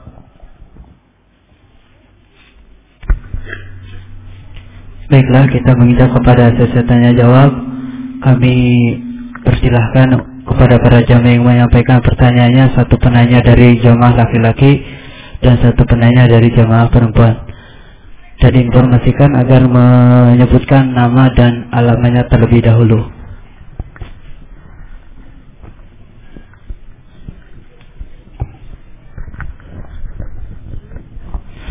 Bismillahirrahmanirrahim. Assalamualaikum warahmatullahi wabarakatuh. Waalaikumsalam warahmatullahi wabarakatuh. Yang kami muliakan Hadratil Kiram Buya Yahya, kami ingin bertanya.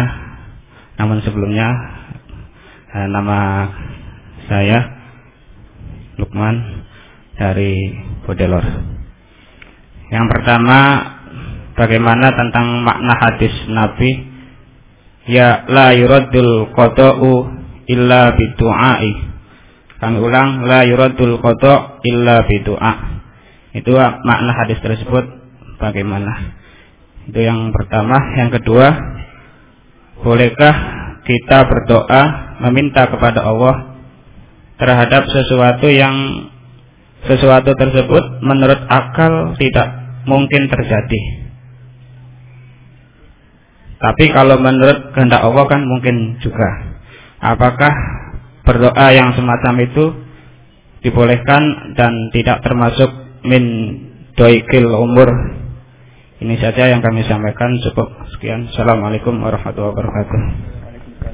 Waalaikumsalam warahmatullahi wabarakatuh.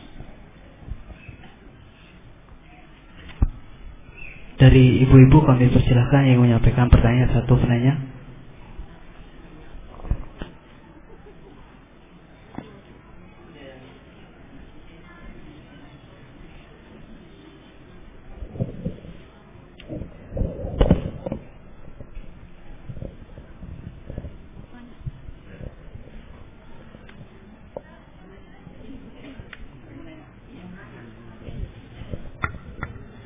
Bismillahirrahmanirrahim. Assalamualaikum warahmatullahi wabarakatuh. Assalamualaikum. Buya, saya mau nanya, bagaimana kalau yang kita doakan itu di dalam berdoa itu bukan orang muslim? Apakah itu juga bisa antara lain untuk terkabulnya doa? Makasih. Assalamualaikum. Assalamualaikum warahmatullahi wabarakatuh. Baik. Barangkali cukup. Karena ada pertanyaan tertulis ya. Yang pertama adalah la yuraddul qada'u illa bidu'a. Itu hadis benar. Tidak ada yang menolak qada. Qada itu adalah pengetahuan Allah tentang apa yang terjadi. Qada, al-qadar itu adalah pengetahuan Allah tentang apa yang tengah terjadi dan yang telah terjadi. Jadi ilmu Allah tentang apa yang akan terjadi itu qada. Sehingga bisa dibolak-balik, sebagian ulama mengatakan qada itu ya qadar ya qada. Jadi kalau sudah bicara qada itu ketentuan Allah terhadap apa yang akan terjadi. Kalau qadar ketentuan Allah terhadap apa yang tengah terjadi dan yang telah terjadi. Nah, setelah itu nanti ini pengetahuan Allah. Baru nanti ada ketentuan Allah sesuai dengan qada qadar. Allah menjadikan Anda masuk ke tempat ini, itu sudah diketahui Allah dari zaman azali. Allah tahu kalau Anda bakal masuki majlis ini. Di saat Anda masuki majlis ini adalah ketentuan Allah. Takdir ketentuan Allah sesuai dengan qada. Nah, pertanyaannya, apakah qada itu bisa dirubah dengan doa? Allah Subhanahu wa taala berbicara dengan bahasa, Nabi Muhammad berbicara dengan bahasa manusia agar kita punya usaha. Usaha itu tidak merubah aslinya. Hakikatnya usaha tidak merubah. Jadi doa itu bagian dari usaha. Usaha kepada Allah, usaha untuk sebuah cita-cita, dan tujuan itu ada dua. Usaha dengan zahir dan usaha dengan batin. Kalau kita mau berdagang, usaha zahirnya dengan cara ya belanja, jualan, hitungannya yang benar ya, tempatnya yang benar, itu adalah usaha zahir. Batinnya kita memohon kepada Allah Subhanahu wa taala. Apakah itu semua bisa merubah dari melarat kita menjadi kaya? Hakikatnya tidak. Cuman dalam bahasa Nabi Muhammad membahasakan bahasa kita. Kalau kamu lapar, ambil nasi, setelah makan kamu nanti kenyang, kan begitu? Siapa yang nggak meyakini, tidak punya keyakinan seperti ini? Ini keyakinan, biarpun hakikatnya keyakinan Allah yang ngasih kenyang. Ahli iman tidak usah diterjemahkan. Kalau kamu katakan nasi itu ngenyangin ya tak? Ya ngenyangin. Wah syirik, enggak. Majaz itu bukan hakikat. Hakikatnya yang memberikan kenyang adalah Allah. Jadi usaha itu tidak akan merubah. Usaha tidak akan merubah. Akan tetapi dalam kacamata manusia usaha itu merubah. Tapi bagi Allah tidak ada yang berubah. Cuman bahasa kita bahasa manusia, sehingga namanya ikhtiar. Usaha itu ternyata dan doa itu bagian dari ketentuan Allah. Harus kita pahami itu. Usaha itu bagian dari ketentuan Allah, bukan yang merubah ketentuan Allah. Usaha, baik itu doa atau kerja keras, itu bagian dari ketentuan Allah. Kalau pengen melihat qada qadar dan takdir, jangan sok jadi Tuhan. Kalau jadi Tuhan itu begini, sok tahu apa yang terjadi di 10 tahun yang akan datang. Lalu berkata, ya Kalau memang saya ditakdirkan kaya, biarpun saya tidur kan bisa kaya. Ada enggak begini? Ini sok tahu, tanyakan memangnya kamu bakal kaya? Yang enggak tahu, enggak tahu kok sok tahu. Kalau memang saya ahli surga, biarpun maksiat kan saya masuk surga. Memangnya kamu ahli surga? Enggak tahu. Enggak tahu kok bilang ahli surga. Nah, jadi karena sok tahu inilah bermasalah. Akan tapi karena kita tidak tahu apa yang terjadi di esok hari, maka Allah memberikan kepada kita ikhtiar.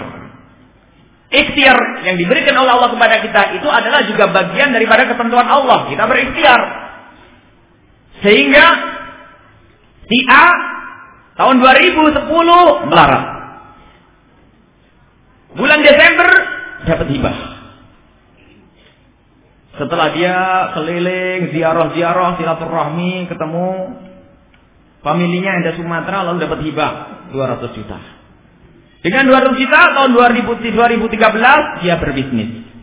2015 dia di kaya raya di Cirebon. Coba. Waktu tahun 2010 tahu enggak dia kejadian tahun 2013? Ya enggak tahu ya.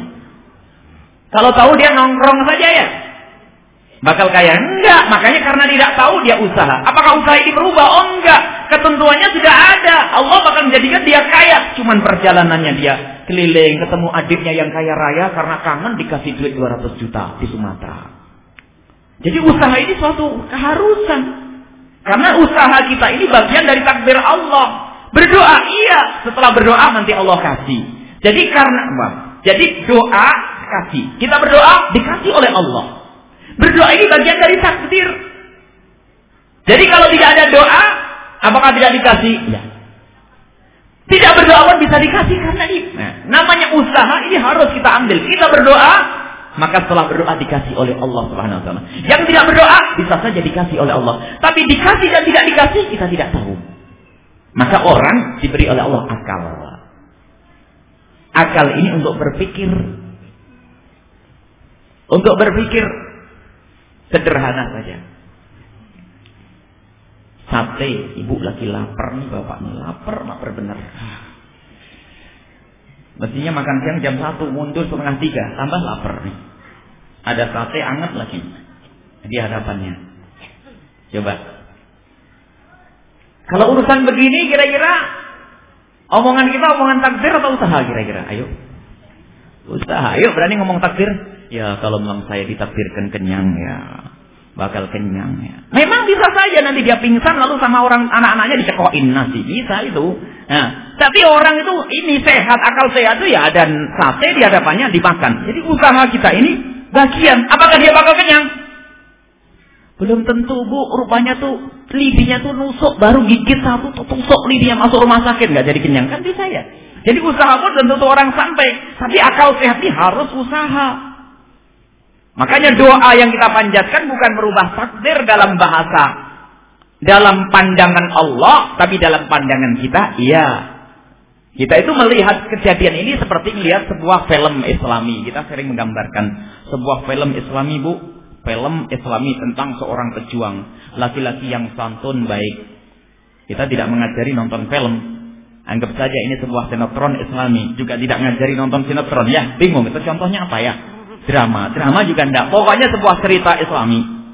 Anda membaca sebuah cerita tentang seorang laki-laki yang baik, berbakti ke orang tuanya, santun kepada fakir miskin. Kalau kerja dia cari duit hanya pengen bantu fakir miskin.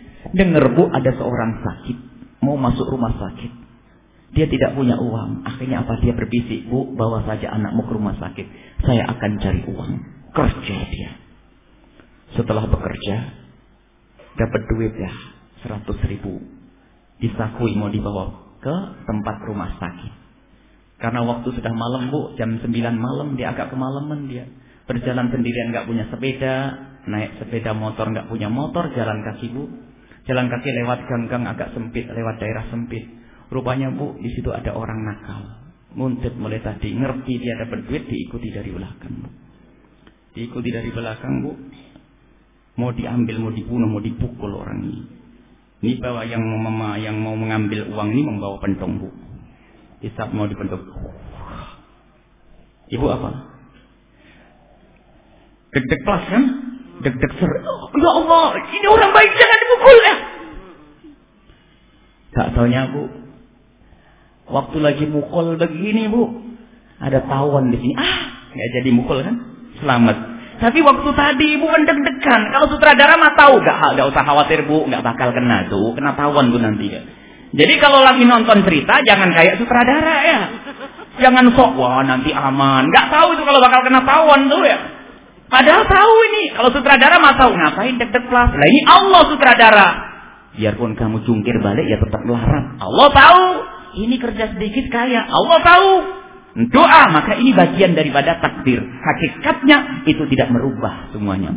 Tapi doa itu bagian daripada ketentuan Allah Subhanahu. Harus kita ambil. Makanya pandanglah semua kejadian ini sebagai hamba. Nggak tahu apa yang terjadi di esok hari. Makanya kita memohon, berdoa kepada Allah terus dengan harapan Allah mengkabul. Jadi Allah mengkabul kita ini Allah juga sudah tahu dari dulu. Cuman kita harus jalankan sunnatullah ini. Kalau orang pengen berhasil, usaha zahir batin, doa, dan kita memohon kepada Allah, kemudian dibarengi dengan usaha, dengan bekerja atau yang lainnya. Baik, itu. Jadi hakikatnya tidak. Tetapi menurut bahasa manusia itu akan dirubah. Umur panjang dengan barokah. Ini ada ziarah silaturahmi memanjangkan umur. Hakikatnya sudah tahu Allah ini bakal tahun berapa mati. Jam berapa matinya Allah sudah tahu. Akan tapi semua yang kita lakukan ini bagian daripada takdir Allah. Anda berusaha kerja keras itu takdir dari Allah Subhanahu wa taala. Baik. Sampai katakan Sayyidina Umar menolak takdir dengan takdir. Sayyidina Umar mau masuk. Sebab kalau ada di satu kampung itu ada penyakit, nggak boleh kita keluar. Tapi kalau di satu kampung ada penyakit, mau masuk, lalu itu ada wabah penyakit. Nah ini Sayyidina Umar. Padahal dilarang oleh Rasulullah, kalau kamu di satu kampung ada penyakit, tidak boleh keluar. Tetap di situ. Karena penyakit tidak akan nular, yang Rasulullah nyebutnya. Tapi setelah itu, Sayyidina Umar dengar di satu negeri itu, satu kampung itu banyak penyakit. Lalu Sayyidina Umar nggak masuk, ditegur sama yang lainnya. Ya Khalifah, engkau lari dari takdir? Dijawab, iya, aku lari dari takdir yang kurang baik menuju takdir yang lebih baik. Jadi ini takdir ya. Benar. Jadi yang saya pulang itu juga takdir dari Allah. Jangan dianggap bukan takdir. Semua yang kita lakukan tidak lepas dari ketentuan Allah Subhanahu wa taala. Baik, itu masalah doa. Kemudian kita doa kepada sesuatu doa dengan sesuatu yang secara akal tidak mungkin. Apakah boleh? Boleh. Sesuatu yang tidak mungkin tetapi umumnya mungkin. Mohon maaf. Orang buta, korneanya tidak ada. Susah ya kalau tiba-tiba melek kan bisa heboh sedunia ya. Tapi bolehkah berdoa, ya Allah, berikan kepadaku pandangan agar aku bisa melihat misalnya. Boleh tidak doa? Boleh. Mohon maaf barangkali ada orang yang divonis ya dengan sebuah penyakit sampai ya mungkin kalimatnya tidak mungkin kata dokter ya. Kita berdoa boleh. Termasuk misalnya ada orang-orang yang berdoa, ada biasanya vonis dari dokter, vonis bahwasanya seorang laki-laki ini tidak bisa membuahi atau seorang wanita tidak bisa mandul ya. Lalu bolehkah kita berdoa minta anak? Kita harus paham doa itu apa. Doa itu adalah ibadah. Jadi kalau ada orang minta sesuatu yang itu bermanfaat dengan cita-cita maslahah, itu ada pahalanya di hadapan Allah. Kalaupun ternyata Allah tidak memberi seperti yang diminta, Allah akan ganti yang lebih hebat lagi.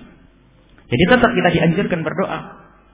Misalnya ya itu, doa apa saja. Mungkin doa diberi oleh Allah anak yang soleh. Ya Allah, habli min ladunka dzurriyyatan thayyibatan. Tapi saya sendiri sudah divonis dokter tidak bisa membuahi. Saya mandul. Bolehkah doa? Boleh doa. Kenapa? Kalau doa ini Allah akan kasih. Allah tidak akan ingkar janji bakal dikasih. Kalaupun tidak dikasih di dunia, di akhirat. Kalaupun tidak, nanti Allah akan kirim orang-orang yang nilai seperti anak-anak kita.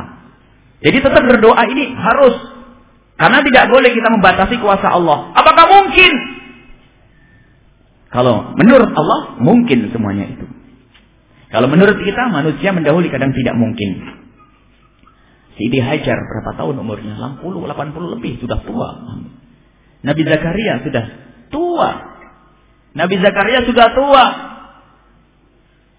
Berdoa dikasih oleh Allah anak. Jadi ceritanya sama, Nabi Zakaria itu sudah putus asa. Saya sudah tua, apa mungkin punya anak. Tapi ingat, ini Siti Maryam saja mendapatkan sesuatu yang secara akal nggak benar, nggak masuk akal. Masa di musim panas ada buah musim dingin? Kan nggak masuk akal ya. Secara akal nggak ada. Dari mana? Kok ada buah musim panas di musim dingin? Nabi Zakaria jalan otaknya. Allah Maha Kuasa. Minta, ya Allah, Rabbi habli laka dzurriyyatan thayyibatan innaka sami'ud du'a. Diberi anak, sudah masa tua Sayyidina Zakaria. Jadi tetap berdoa sesuatu yang mustahil menurut akal manusia, tapi ketahuilah bagi Allah tidak mustahil. Kalaupun Allah tidak memberinya di dunia, ketahuilah hidup kita tidak hanya di dunia. Allah akan memberikan kepada kita nanti kebahagiaan.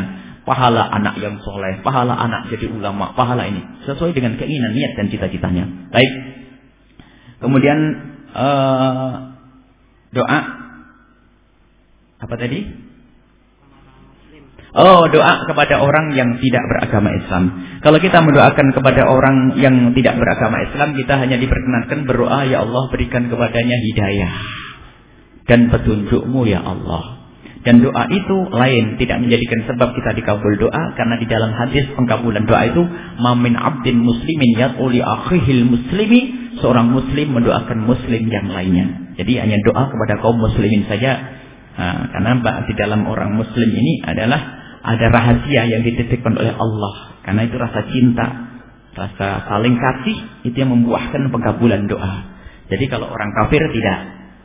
Tapi mendoakan orang kafir bukan tidak boleh, boleh, tapi didoakan ya Allah berikan kepadanya hidayah.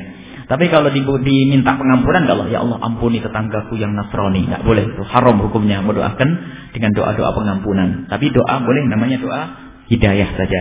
Kemudian ada pertanyaan tertulis, banyak barangkali tidak bisa semuanya. Bagaimana kalau kita dijodohkan orang tua dengan pilihannya?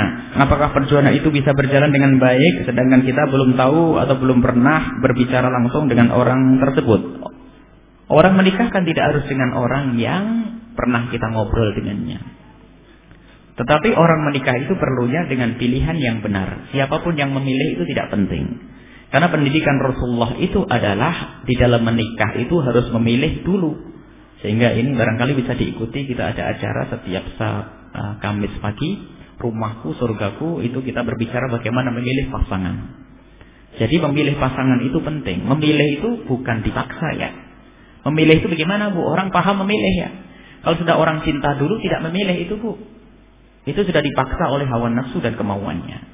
Tapi memilih itu nih dijejer 1, 2, 3, 4. Ini baik semuanya, akhlaknya begini-begini baru milih. Sebab kalau sudah orang senang duluan, itu biasanya dunia yang selebar ini seperti selebar daun kelor katanya ya. Laki-laki banyak katanya, kalau nggak dia nggak mau. Ini kan sakit orang itu ya. Musibah itu. Jadi pilihan orang tua mungkin berbahagia, kecuali hatinya sudah rusak. Dia punya pilihan yang tidak benar. Sehingga selalu nyalain orang tua. Ketahuilah di dalam hidup rumah tangga pasti ada problem. Kalau di dalam rumah tangga pasti ada problem. Biarpun sudah pilihannya benar, cara bergaulnya benar, problem. Rasulullah dengan Siti Aisyah ada problem. Tapi problem yang ada pada Rasulullah itu untuk dijadikan contoh. Rasulullah dengan Siti Aisyah punya problem. Sampai Siti Aisyah ini benar-benar pada puncaknya.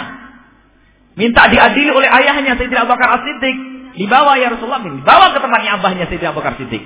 Atau waktu itu Sayyidina Abu Bakar datang. Akhirnya ayah adili aku dengan Rasulullah.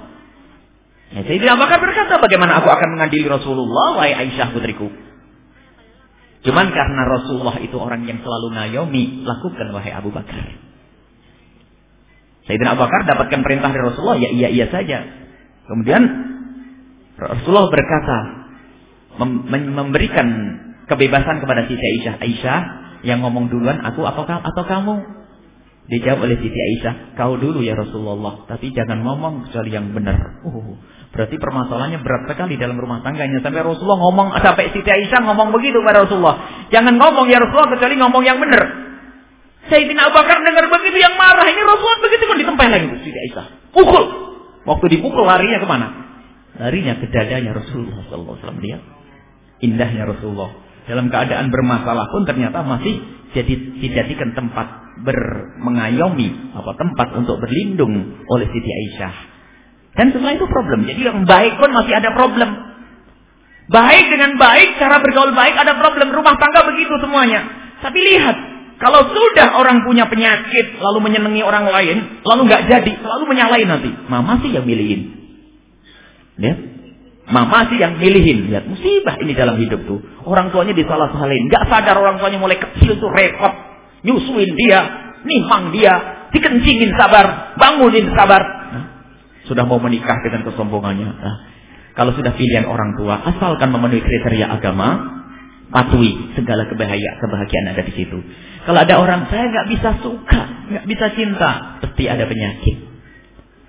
Sudah ada yang di hatinya selain dia, itu biasanya. Mustahil kalau seorang wanita yang masih kosong dapat laki-laki tidak nyambung, itu mustahil. Apalagi laki-lakinya benar dan baik. Jadi sakit, nggak mau dengan manusia lagi mungkin. Perempuan dengan laki-laki itu minus. Makanya mudahnya hati orang yang bersih. Kalau hati orang tidak pacaran, tidak kenal cinta sebelum pernikahan, maka mudah. Kalau dicalonkan gampang, pilihannya nggak susah. Dipilihkan oleh orang tuanya orang soleh baik, iya, hatinya mudah nyantol. Tapi kalau sudah nyangkut kepada orang lain dengan cara yang haram, bermasalah. Ada kaidah bahwasanya yang bertanya di dalam pernikahan ini kaidahnya bukan cinta, bukan pernikahan dibangun di atas cinta. Tapi ketahuilah, cinta dibangun di atas pernikahan. Jangan dibalik. Kalau di barat sana, pernikahan dibangun di atas cinta. Mondar-mandir sana sini cari cinta sampai punya anak 3 baru menikah di Bali. Kumpul kebo dulu. Karena mencari cinta, bukan. Tapi dalam Islam, cinta dibangun di atas pernikahan. Barangkali bisa diikuti di acara Rumahku Surgaku. Dan itu adalah juga berkenaan bagaimana cara memilih. Anda tidak pernah mengenal, tidak harus, tapi orangnya benar. Sebab kalau kita ingin tahu hakikat seseorang, bukan bertanya. Kalau bertanya dijamin dibohongi. Abang, gimana tidurnya abang? Ya nggak ngaku, saya ngorok. Abang bagaimana dengan bapak ibu? Oh saya baik dengan ibu saya, semuanya ngomong baik. Nggak ada. Sholatnya gimana? Astagfirullahaladzim, gimana sholat saya? Tidak, padahal nggak pernah sholat. Kalau tanya langsung nggak bisa, Neng, kan begitu. Tanya melalui orang lain. Rasulullah ngajari kalau pengen tahu hakikat seseorang, suruh orang. Atau almar'u ala dini khalilih, tanya temannya kayak apa. Kalau pacaran langsung mah dibohongi, kalau ngomong kalem lembut, matanya ada ke bawah, lepas jelalasan ke sana kemari. Tapi kalau sudah kita ngirim orang, Anda seorang wanita, seorang laki-laki pengen meminang seorang wanita, Anda ingin tahu akhlaknya, agamanya dahulukan, Anda kirim orang. Adik Anda yang wanita suruh duduk dengan dia seminggu saja, sudah tahu cara tidurnya gimana, suka sisiran atau enggak, keramat, ngoroknya kayak apa. Ini tahu semuanya. Tapi kalau sudah dalam irama pacaran, itu adalah bohong ya. Itu kalau datang itu bajunya pinjaman tuh malu. Kemarin pakai baju merah, merah lagi nggak enak itu. Pinjam, bohong pokoknya kalau masalah pacaran. Makanya kita ingin perangi tradisi Barat yang dimasukkan ke dalam Islam. Menikah dengan menaruh hati dulu. Ini adalah musibah, menjadikan orang durhaka ke orang tua. Baik, bisa. Orang bisa bahagia dengan pernikahan pilihan orang tuanya, asalkan orang tuanya milihnya yang benar. Sebab orang tua yang ngaco juga ada. Anaknya milih yang beragama nggak boleh, pengennya yang berduit. Nah ini salah kalau urusan duit. Kalau ada orang menikah karena kekayaannya, bakal hina di dalam rumah itu. Kalau orang menikah karena pangkatnya, bakal hina di tempat itu. Jika kita punya pilihan sendiri sesuai dengan keinginan kita, tanpa kalau orang tua kita tidak merestui, apakah itu harus menurutinya? Nah, kenapa Anda punya pilihan? Begini loh ya kalau anak cerdas. Anda tanyakan ke orang tua. Pak, bukan pacaran caranya. Punya pilihan. Punya pilihan Abah, saya ada laki-laki seperti ini gimana? Bicarakan dengan orang tua yang baik. Nanti insya Allah akan ditolak. Bahkan adabnya yang sopan itu bertanya, Abah, Umi sudah punya calon? Betul, ini membahagiakan orang tua. Belum nak. Nah, kalau belum Bah, saya punya calon gimana? Tolong Abah lihat. Bukan, Abah, pokoknya saya menikah dengan dia. Kalau enggak nikah saya. Kurang ini. Ini model apa ini? Tidak punya adab ini. Orang tua ditinggalkan. Sudah begitu mau dituruti. Kalau memang orang itu baik menurut Anda, barangkali orang tua tidak punya wawasan, Anda lebih tahu karena Anda mungkin lebih pendidikan tinggi dan sebagainya, asalkan hati Anda mulus, bersih. Kalau sudah hati terkena panah asmara itu bohong, hitam dibilang putih, itu ya. Gula Jawa rasa coklat, itu kalau sudah senang. Selagi Anda normal, hati benar, Anda baru datang ke orang tua. Anda lobby yang baik. Kalau sekiranya Anda tidak mengira bakal diterima, mungkin orang tua saya tidak bisa dengar saya, minta tolong sama paman sana atau kiainya abah Anda, bisa. Tapi yang bermasalah ini kalau senang duluan itu musibah. Kalau sudah orang senang duluan pacaran, itu biasanya bohong sama orang tua, bohong sama guru. Kalau sudah bohong sama orang tua dijamin gak bahagia itu. Uang sekolah tambahan, pulang terlambat alasannya ekstrakurikuler, apalagi kursus segala macam, sama gurunya bohong, gimana ilmu bisa manfaat? Tersiksa itu orang. Baik, adik-adik kami yang kami cintai, ini bukan pembahasan, ini bab doa sebetulnya. Tapi tidak apa-apa, harapan punya suami yang soleh, nggak apa-apa. Istri yang solehah. Jadi kalau kita punya pilihan sendiri tanpa direstui orang tua, jangan dilakukan itu semuanya. Itu pasti karena ada penyakit di hati kita. Kalau Anda menolak, tidak cocok dengan pilihan orang tua, boleh Anda. Akan tapi bukan berarti Anda memaksakan pilihan Anda. Mungkin orang tua Anda punya pilihan yang tidak benar. Itu tadi, fasik, mabuk dan sebagainya. Anda berhak menolak. Baik. Kemudian, padahal menurut kita orang itu baik dan tidak pernah berbuat hal-hal yang jauh dari agama. Terus pilihan orang tuanya? Nah, kalau pilihan orang tuanya jauh dari agama, pilihan Anda dekat dengan agama, ini lain cerita. Musyawarah. Apapun bentuknya orang tua tolong dipandang. Kalaupun Anda punya pilihan, Anda minta bantuan orang-orang yang dihormati oleh orang tua Anda, bisa musyawarah komunikasi. Sebab ingat orang tua durhaka kepada orang tua itu kunci kehancuran di dunia sebelum di akhirat. Ini saja. Masih banyak yang lainnya, mungkin tidak bisa semuanya karena waktu habis. Ini saja. Mari kita doa bersama. Semoga Allah memberikan pada kita ilmu manfaat, lalu bisa kita amalkan. Manfaat itu artinya apa? Setelah kita ngamalkan juga dikabul doa kita oleh Allah Subhanahu wa taala. Baik, bismillahirrahmanirrahim. Alhamdulillahirabbil alamin. Allahumma shalli ala sayyidina Muhammad wa ala sayyidina Muhammad. Allahumma arhamna wa la tu'adzibna wa ansurna wa la takhdhulna wa afina wa la tumritna wa akrimna wa la tuhinna wa athirna wa la tuthir alaina innaka ala kulli syai'in qadir. Allahumma ya Rabbana ikfina bihlalika an haramika wa aghnina bi fadlika amman siwak. Allahumma ikfina bihalalika an haramika wa aghnina bi fadlika amman siwak. Allahumma ikfina bihalalika an haramika wa aghnina bi fadlika amman siwak. Allahumma aslih dhata bainina wa alif baina qulubina wahdina subul salam wa najina min adh-dhulumati ilan nur wa jannibna al-fahisha ma dhahara minha wa batan. Allahumma barik lana fi asma'ina wa absarina wa qulubina wa azwajina wa dhurriyyatina wa tub alaina innaka anta ala kulli syai'in qadir. Innaka anta ala kulli syai'in qadir. Allahumma ya Rabbana irham walidina warham masyayikhna warham awladna warham talamidna warhamil hadirina warhamil mumtikina wal muhsinina. Allahumma ya Allah yang maha kuasa ya Allah, kabulkan doa kami ya Allah, kabulkan doa kami ya Allah. Jadikan kami hamba-hamba pilihan-Mu ya Allah. Muliakan kami di dunia dan di akhirat ya Allah. Muliakan anak-anak kami ya Allah. Muliakan anak-anak kami ya Allah. Jauhkan kami dari segala dosa ya Allah. Dan dosa yang pernah kami lakukan ampuni ya Allah. Ampuni ya Allah. Jangan sisakan sedikit pun dari dosa-dosa ini ya Allah. Ya Allah, ampuni ya Allah.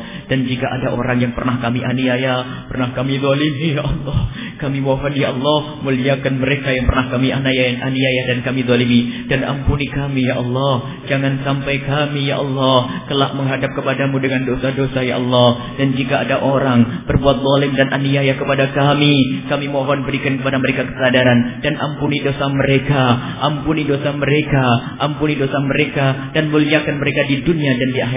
Kami tidak ingin satu orang pun dari umat kekasih-Mu Nabi Muhammad yang Kau seksa, yang Kau hinakan di dunia dan di akhirat. Ya Allah, Allahumma adfa'anna al-bala wal waba wal zina wal zalazil wal mihan ya Allah. Angkatlah dari kami semua bencana ya Allah, yang tersembunyi dan yang terlahir, yang terlihat. Ya Allah, jauhkan kami dari segala bencana, jauhkan kami semua dari zina yang hina dan Kau hinakan ya Allah. Jauhkan kami dari muqaddimah zina ya Allah, yang hina dan Kau hinakan ya Allah.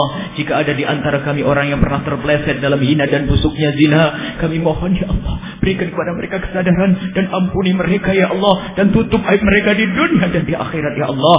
Ya Allah, ya Allah, ya Allah, Engkau sungguh maha kuasa. Bagimu itu sangat mudah, bagimu itu sangat mudah, bagimu itu sangat mudah. Ya Allah, ya Rahman, ya Rahim, irhamna. Ya Allah, berikan kasih sayang-Mu kepada kami, agar kami bisa berkasih sayang di antara kami, saling mencintai karenamu, saling menghargai karenamu karenamu, saling menghormati karenamu ya Allah. Wujudkan keindahan di dalam rumah tangga kami, suami istri yang saling mencintai, yang semakin hari semakin menyayangi, semakin hari semakin menghormati ya Allah. Jangan ada kezaliman di rumah tangga kami ya Allah.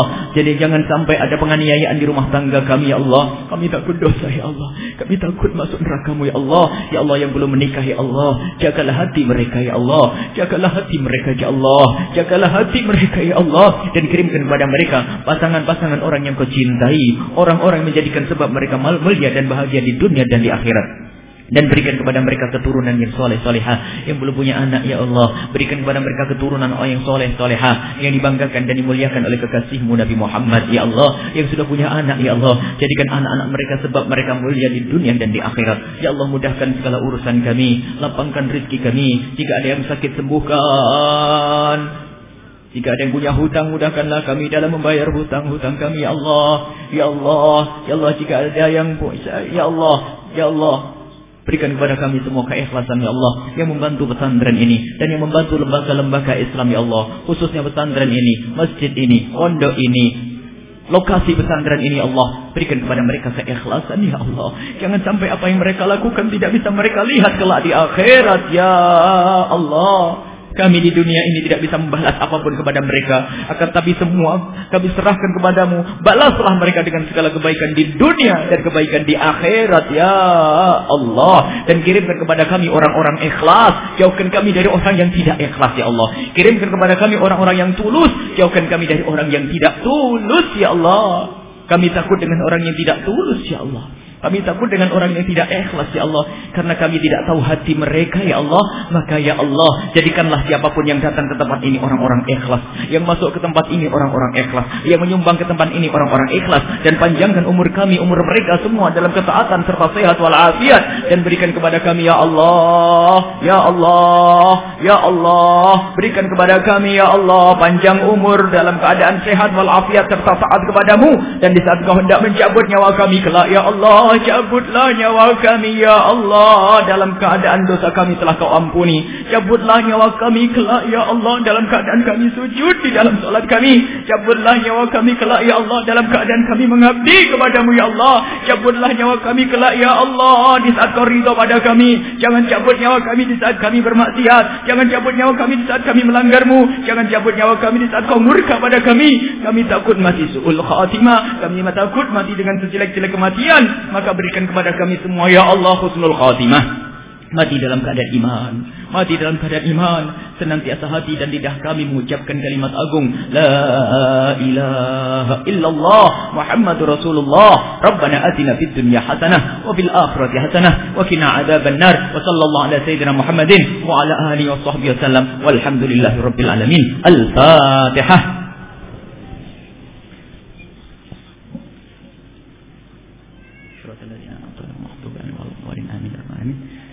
Mohon maaf ada sedikit keterlambatan. Mohon maaf dan mohon doa selalu. Wabillahi taufiq wal hidayah. Assalamualaikum warahmatullahi wabarakatuh.